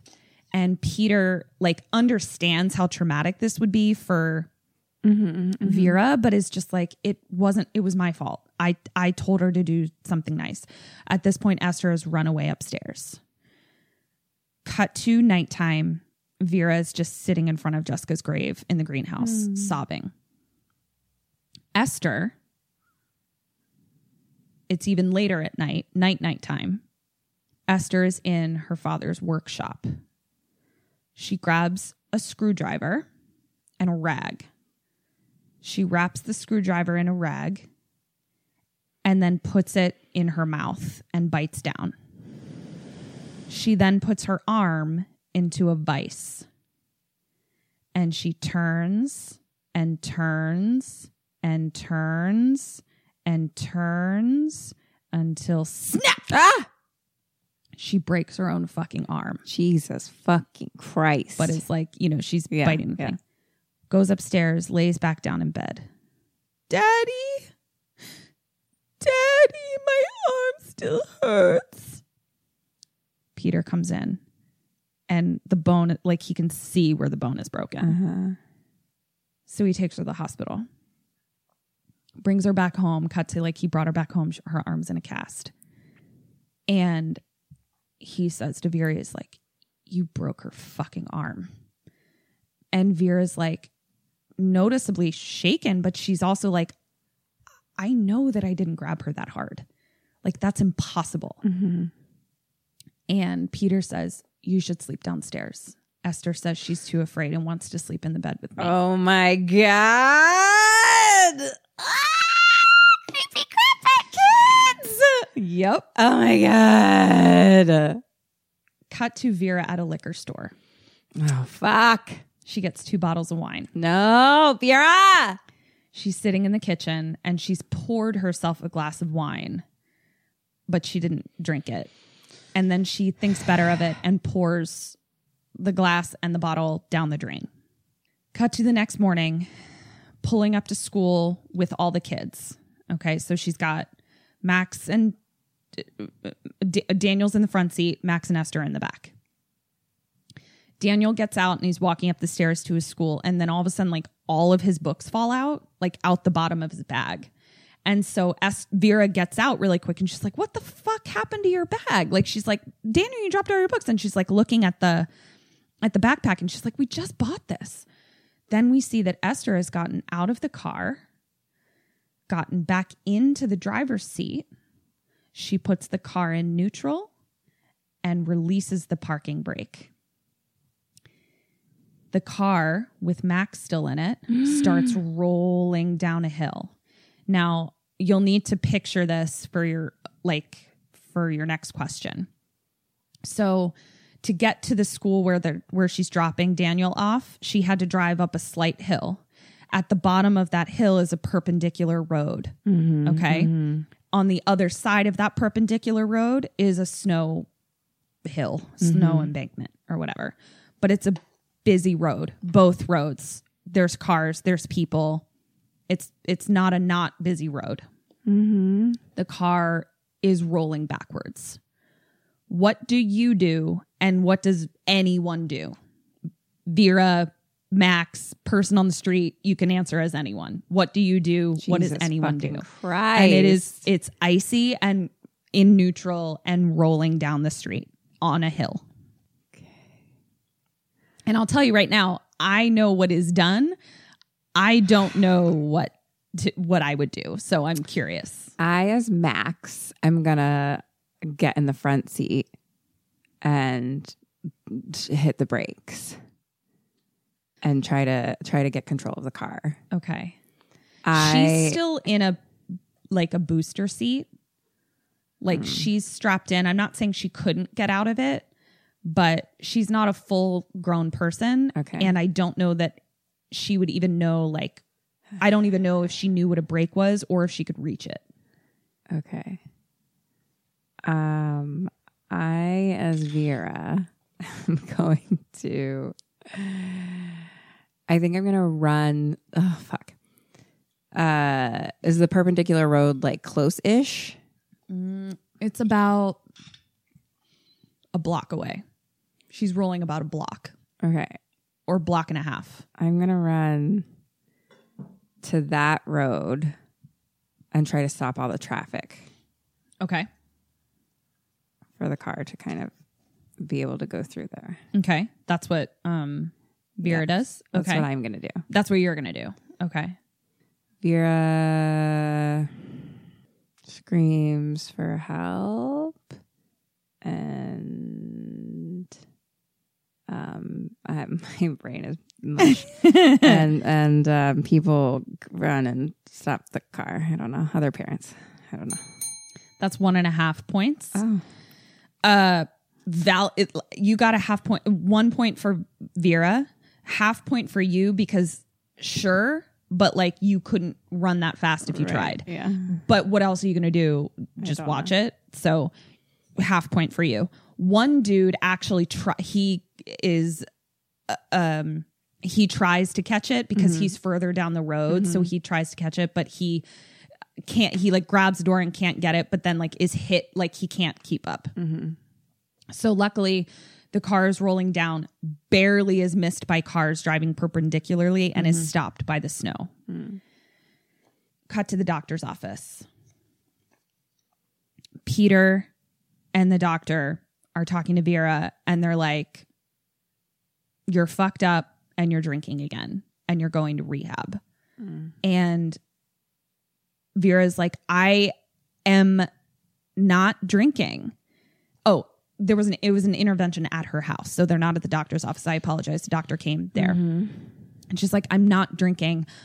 I want Esther gone. I know that she did that. There's no other explanation. Max was still strapped into her chair. Peter then pulls out the other bottle of wine that she hadn't opened and says, the girls found this. And Vera says, you mean Esther found it? She's like, and he's like, it doesn't matter. He's like, you need to go to rehab for at least a week. Esther is listening and making Max read lips at the top of the stairs as they're talking. And then she whispers into Max's hearing aid. Because remember, she can hear if you're like right up to her, and says, I'll shoot mommy if you tell anyone. Jesus Christ. Because fucking Max saw her release the brake. Daniel then goes into Max's room as this is all happening. Max is in there now. Like, she ran into her room. Daniel goes in and he's like, tell me what you know so mom and dad can protect us. And Max says, she signs, I can't tell. And this is where you got a point somewhere or whatever. She's like, I can't tell. But she pulls out a bunch of pictures. She's drawn pictures of everything that's happened. Oh, wow. So she didn't tell anyone. She just drew the pictures. And Daniel's like, so the stuff is in the treehouse. She hid it in the treehouse. And Max just nods her head and she's like, I'll get this stuff from the treehouse and then they'll have to believe us. Well, Esther's listening outside the door the whole time. And I'm like, Daniel, come on. Crap bag. So Vera now gets up in the middle of the night. Okay. And she starts putting her jeans on. Like, she's trying to kind of sneak out. We're like, what is she doing? She sneaks into Max's room. And as she goes over to Max's bed, light flicks on. It's Esther sitting in the chair. Fucking creepy crap bag. And she says, going somewhere? And Max doesn't wake up. And Esther, and she's like talking at full voice. So like Vera looks down at Max. She doesn't wake up. And Esther is just like, she's fine. It's nothing. And I'm like, did she fucking drug her? Because they're talking at full voice right now. But she's deaf. Oh, she's deaf. That's right. Oh, duh. She's deaf. Yeah, she didn't drug her. She's deaf. Got it. But she's like, it's fine. It's nothing. So then Vera is like, go to your room. And Esther says, honestly, Kate, aren't we past that? Wow. And she's like, I'm not the one who passed out drunk and let Max almost drown. If it wasn't for Peter, you'd still be in jail. And she pulls out Vera's journal. Oh, and shit. Starts reading from the journal. And she's like, so fetal phantom syndrome? You felt Jessica kicking even though she was dead inside your body. This creepy crap bag lemon motherfucker. Yeah, she is a fucking sour ass lemon. So then Vera is just like, you bitch. Like, however you say bitch to a 9-year-old. I don't know. And Esther just stands up and is basically like, what you gonna do, bitch? Doesn't say bitch. Yeah. And then leaves. Kim. What do you do and what does she do? This is like one of those hard ones where like everyone, it's like when you're like put in a mental institute or something, right. Everyone thinks you're crazy. Yes. And you're like, but I'm the one that's not crazy. Right. Yeah. It's infuriating. It's infuriating. Okay. All right. What am I? Who am I? I'm Vera. Yes. And I would say start with what you would do. I'm going to fuck. I know. There's something that Vera hasn't done, and I'll tell you later, that I'm like surprised she didn't do earlier on that I think would have solved a lot of problems. Maybe too late for it now, but if I ever accidentally adopt a creepy crap bag kid, I think this is the first thing I'm going to do. I don't know.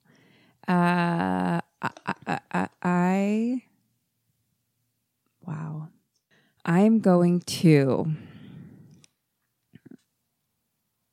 Do you want one of my clues that you hate? Fine.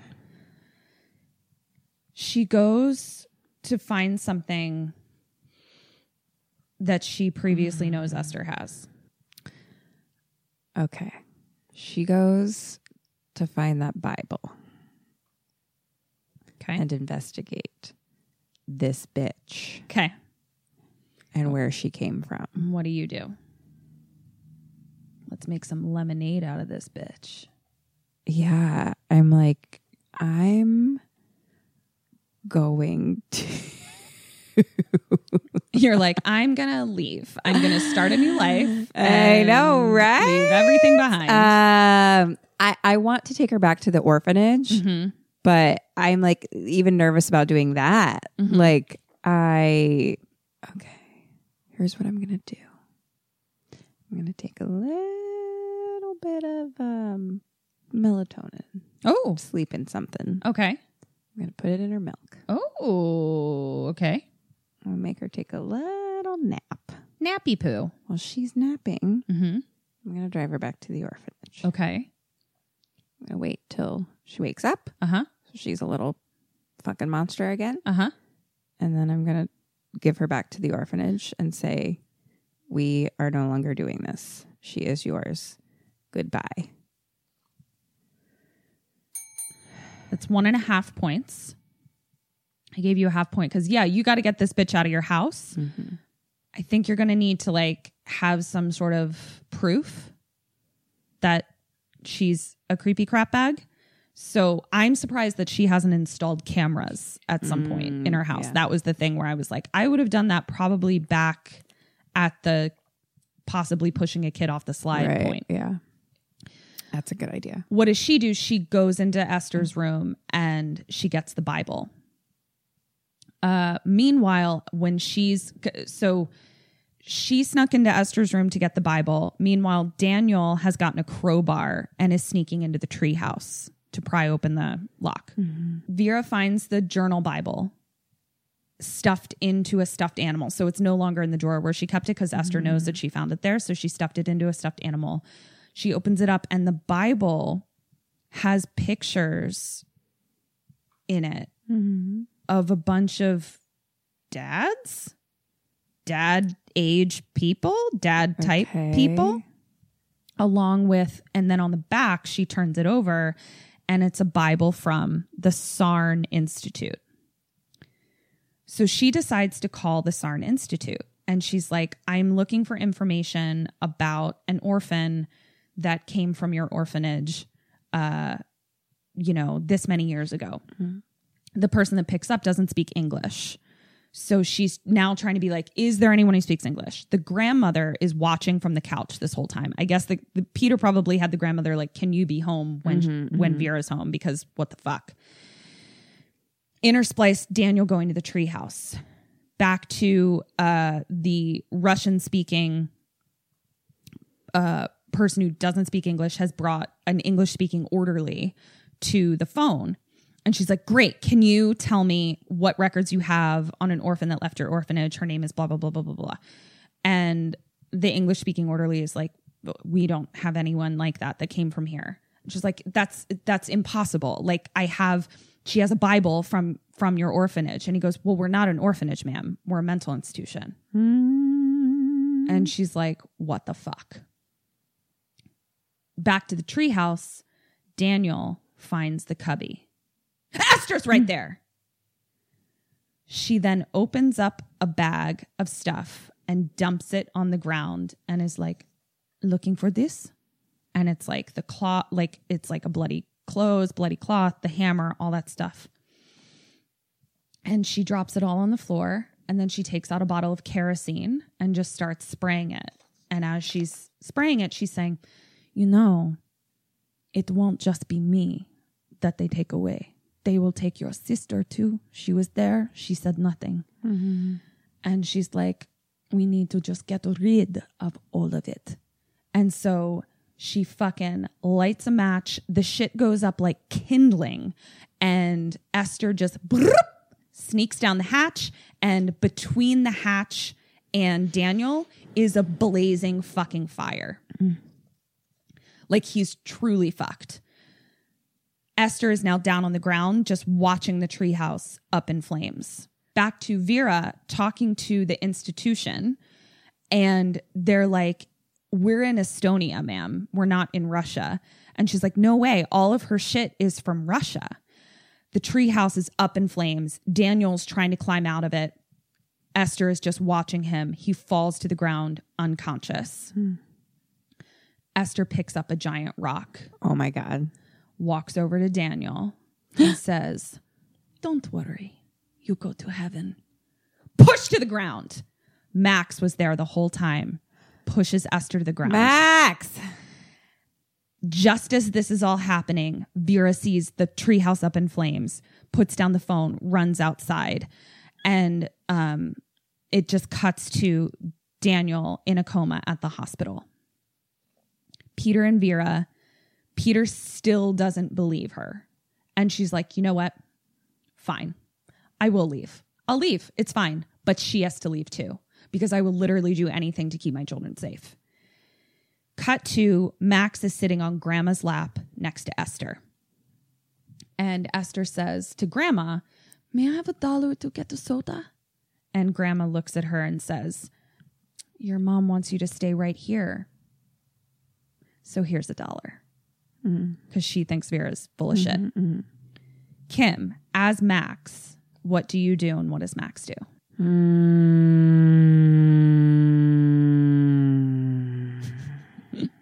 Wake up! I'm going to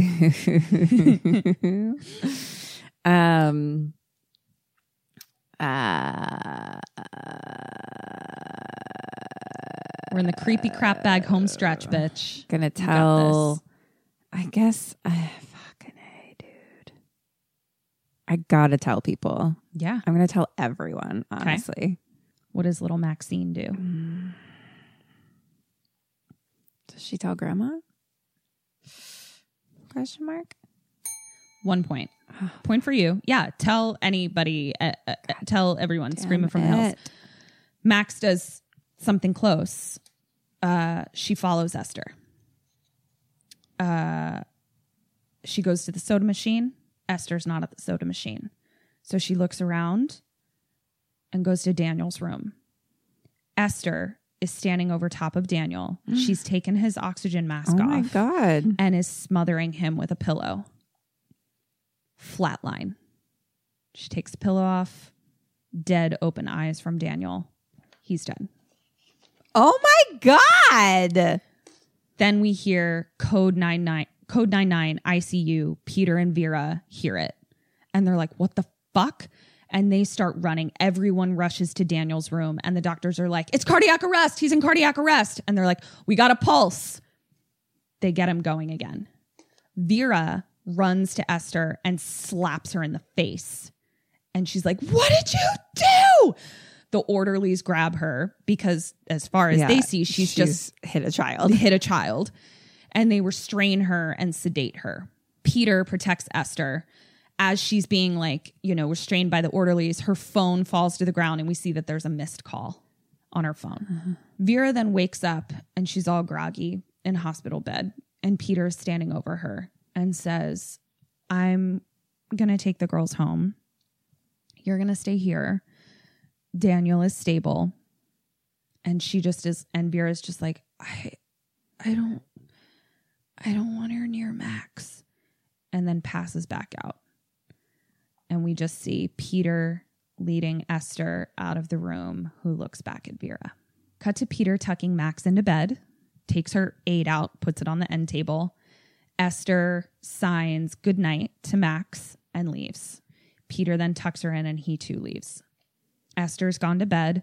Peter goes downstairs to the couch and opens a bottle of wine. Now we see that Esther has not actually gone to bed. Peter's downstairs drinking. Esther is in their room. And she's trying on a bunch of Vera's dresses.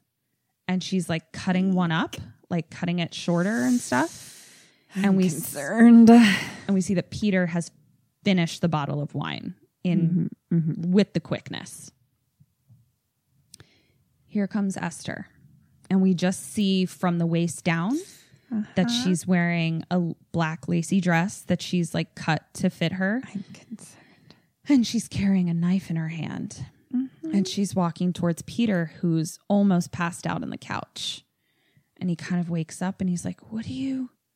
And she puts a cheese plate down. Looks delicious.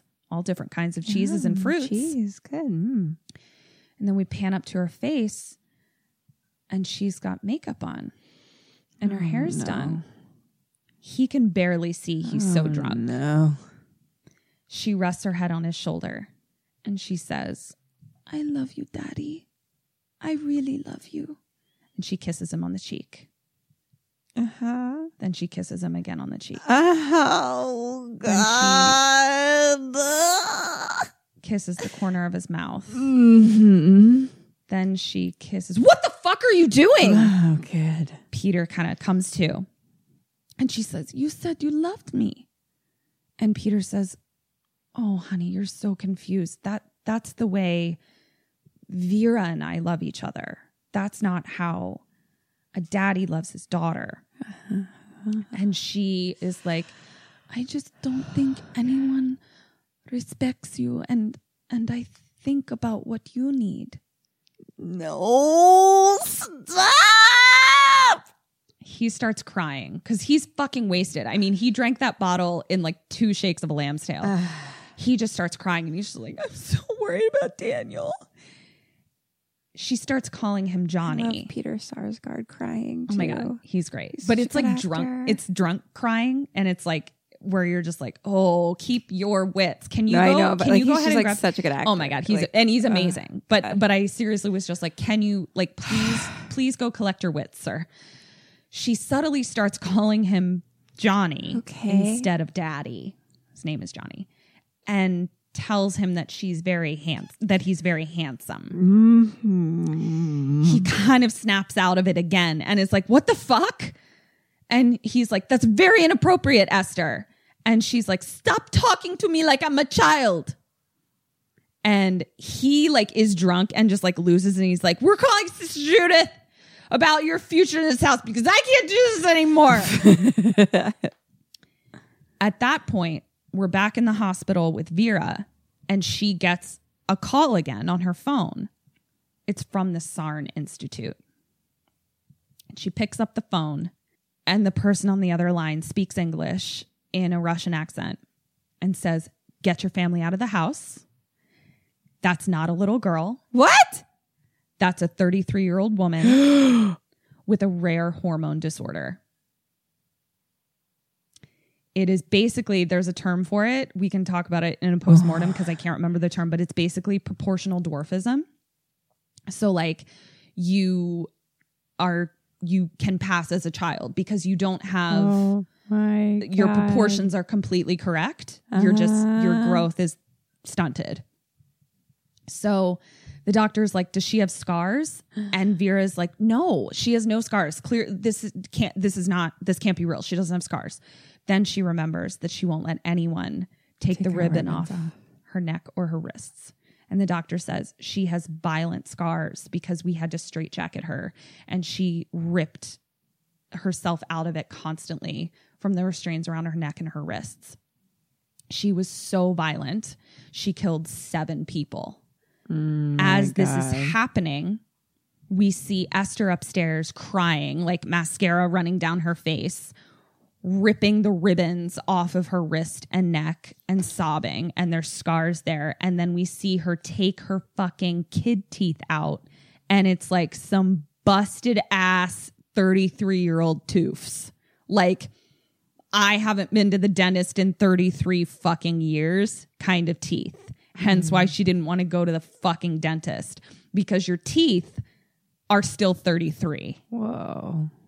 So the guy in the Sarn Institute is like, she was adopted by a family in Estonia. She killed them all when she wasn't able to seduce the dad, and then burned the house down.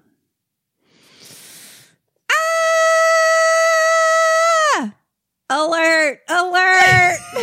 What do you do? What does Vera do? I sent this lemon away long ago. You're still in the hospital. Okay. You have your own car there. Okay. Daniel's in the hospital, so he's safe. I'm going to be like, okay. I'm going to be like, I need you to call my husband and tell him this information. Okay. Because he's not going to believe me. This is you? Yes. And then I'm also at the same time going to go home. I'm going to fucking leave. I'm fucking piecing out of this hospital, going home immediately. I'm going to call the police, actually. Okay. I'm going to tell Sarn Institute to call my husband and tell him this information.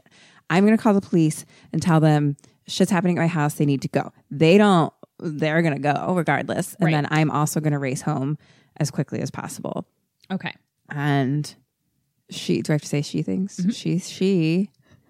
She, I think she should call the police too, and also goes home as soon as possible.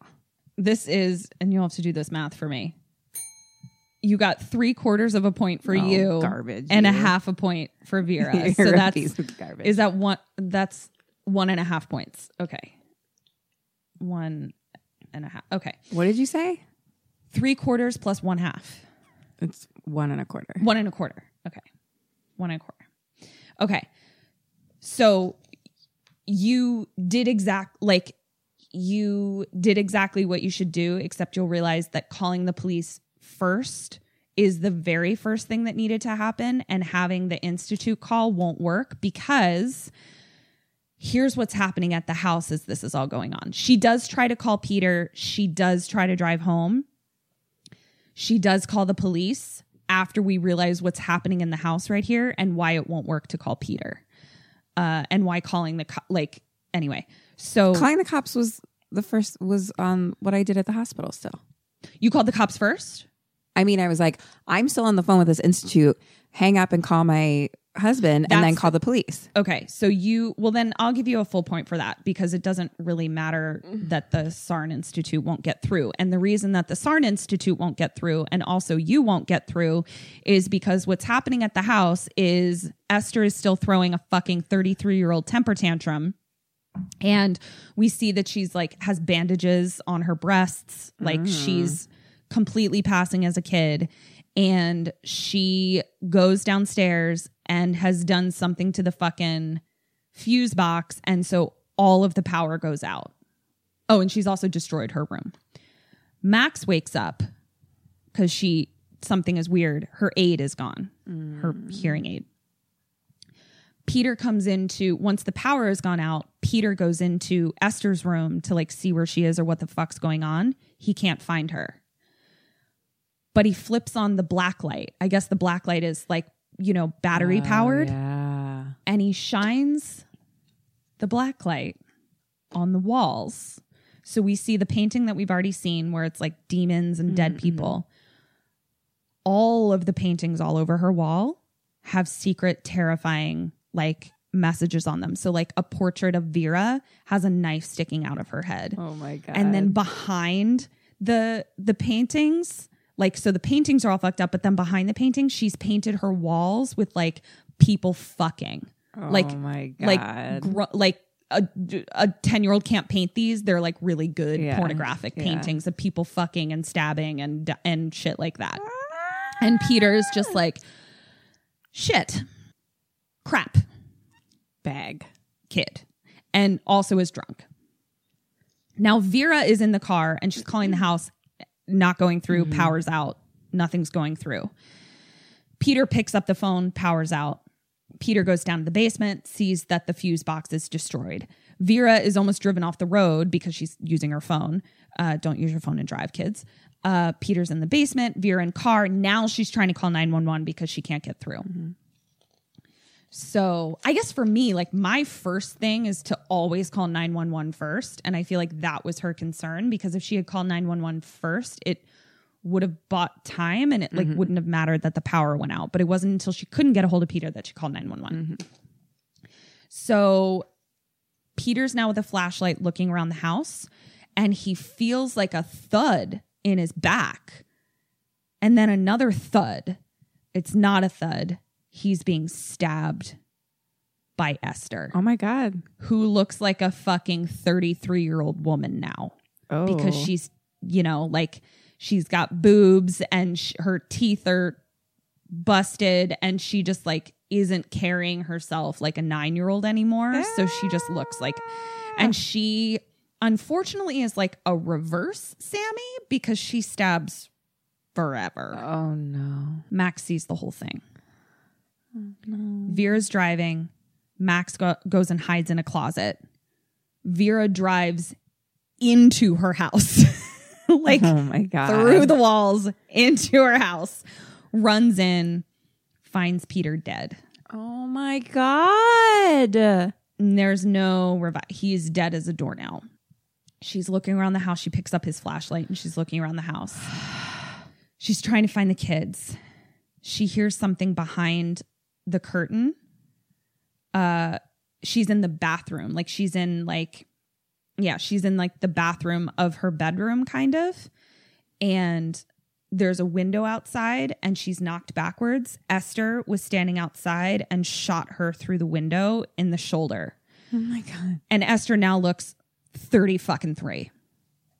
Max kind of sneaks out of the hamper and like goes somewhere else.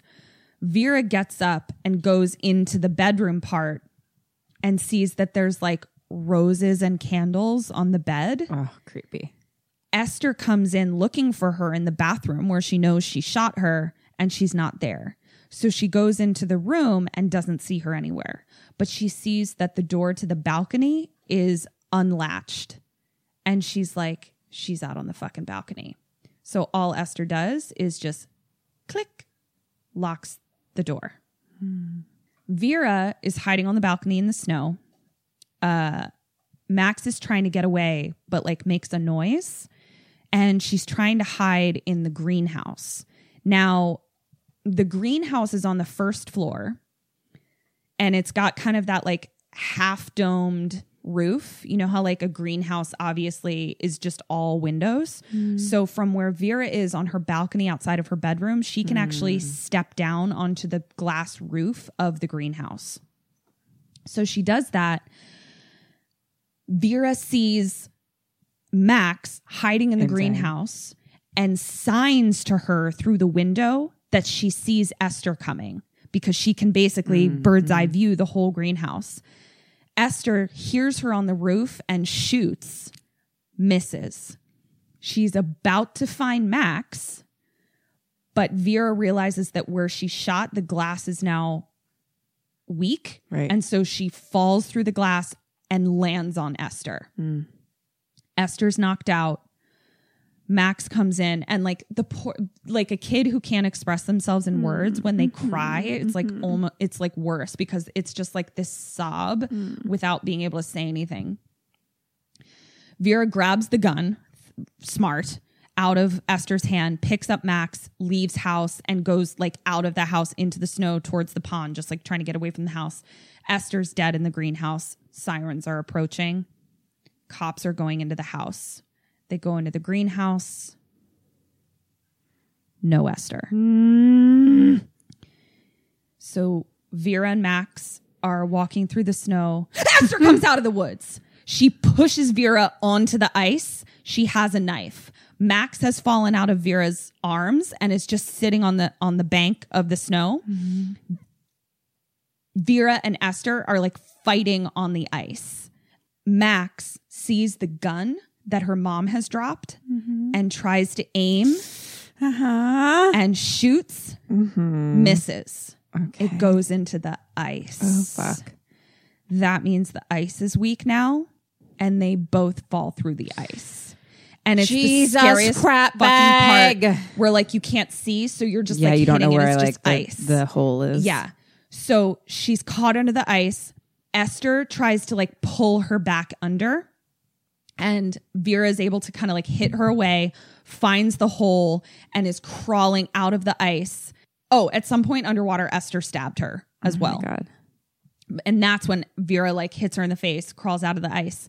Max is walking out onto the ice. No, Max, get back. And Vera is like, no, stay back. Don't move. At this point, Esther comes back out, grabs Vera's leg, and she's like, please don't let me die, mommy.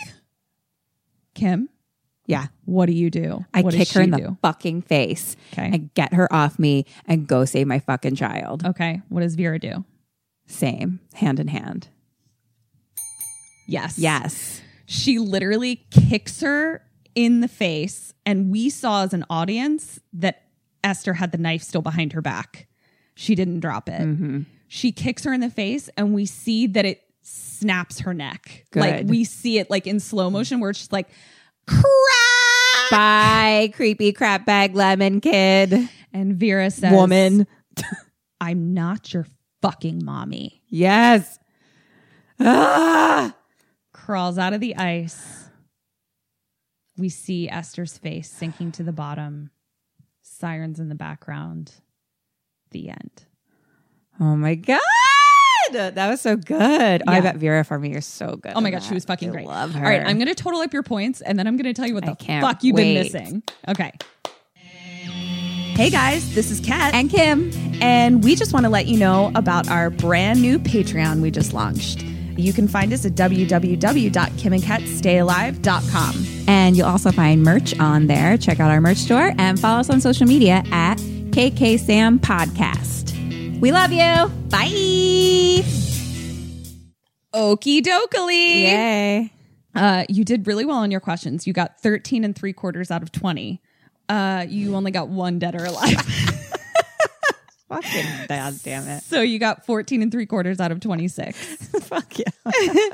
Okay. So are you ready? I'm assuming there's a true crime story about this.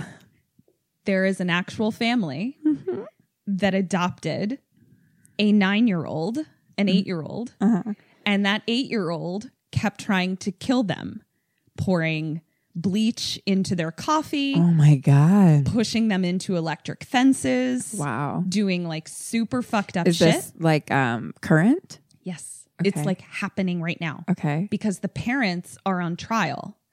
Because they are so Karen, you'll be able to listen to this. Karen was extremely careful to say this news story is only written from the perspective of the foster parents. We have not gotten a statement from let's call her Esther, because I can't remember what her name is, because she's missing. She's gone. Oh shit. What the foster family says, they are an extremely experienced set of foster parents. Right. They've had lots of foster kids. It's their life's passion. They said they adopted this little girl from maybe not from Russia, but they adopted this little girl. Behavior started getting fucking weird. They took her to the doctor, and the doctor was like, this bitch's bones are old. Turns out at the time that they adopted her at 9, she was actually 18, or like my math maybe kind of off. Yeah. But they still were like, okay, you're a creepy crapbag adult, but we agreed to foster you. I think they adopted her. So they were like, you're still our responsibility. So they set her up in an apartment because she's 18. Oh my God. Bought her, furniture, and then we're like, peace, lemon. Live your life. And move to Canada. Oh my God. Since then, the couple got divorced. And now that orphan is now trying to, again, live as a child. And is like, they abandoned me in an apartment. But then fucking disappeared. So now, like, the parents are basically like, we did everything we could. Like, this is an adult though, and she was trying to kill us. Yeah. So like that's where we are, that this is actually happening, and they can't investigate the girl because she just disappeared. What are they on trial for? Neglect, abandonment, and neglect. But she's an adult. But they don't. There are two. So they have a doctor that said she's an adult. There's other records that say she's 9. Weird. And they can't do their own evaluation because she's disappeared. That's fucking crazy. Yeah. Now I want to read all the things. Yeah. So that's why I was like, you know what? we try to do like Halloween themed movies for Halloween, but I was like, I need to do this right fucking now.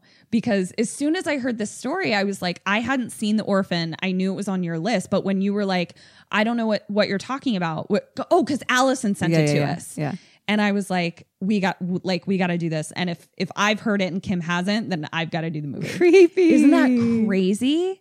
And I'm just like, oh, that's terrifying. Gosh. I'm like, like, I want to foster kids. Ugh, it's so scary. But they might be. Yeah, you don't know what you're going to get. You might get a 33-year-old you don't know what you're going to get bag out of your vagina either. Though, you truly don't know. You could get a creepy crap bag right out of your vagina. Right out of your own vagina. Yeah. That's crazy. That sounded like a really good movie, though. That sounded really fun. It was. I mean, it was good because like the little girl. I guess it got mixed reviews, but I really liked it. I liked it. Peter and Vera are obviously amazing. Great. And frankly, the little girl who was played by a little girl, I assume, was great. She was phenomenal. Wow. She was phenomenal, especially at the end where I was like, bitch, you're 33. Now she's an adult. That's creepy.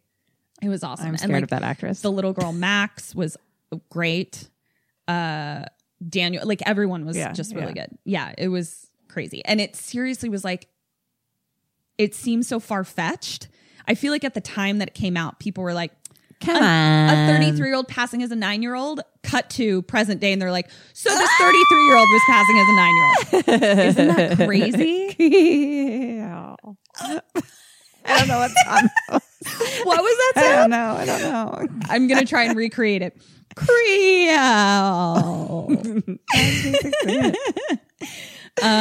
So yeah, that was the movie. So now you can listen to all of your episodes and all that kind of stuff. Great. Yeah. Anything else? No. This has been Kim and Kat Stay Alive. Maybe.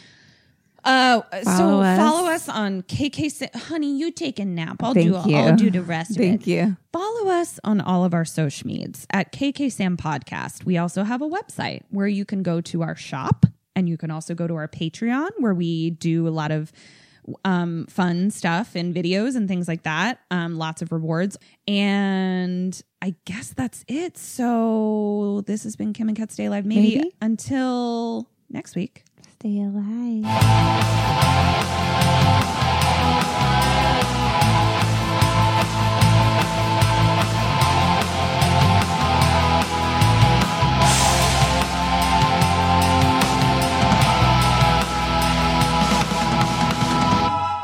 Ghosted me. I'm done.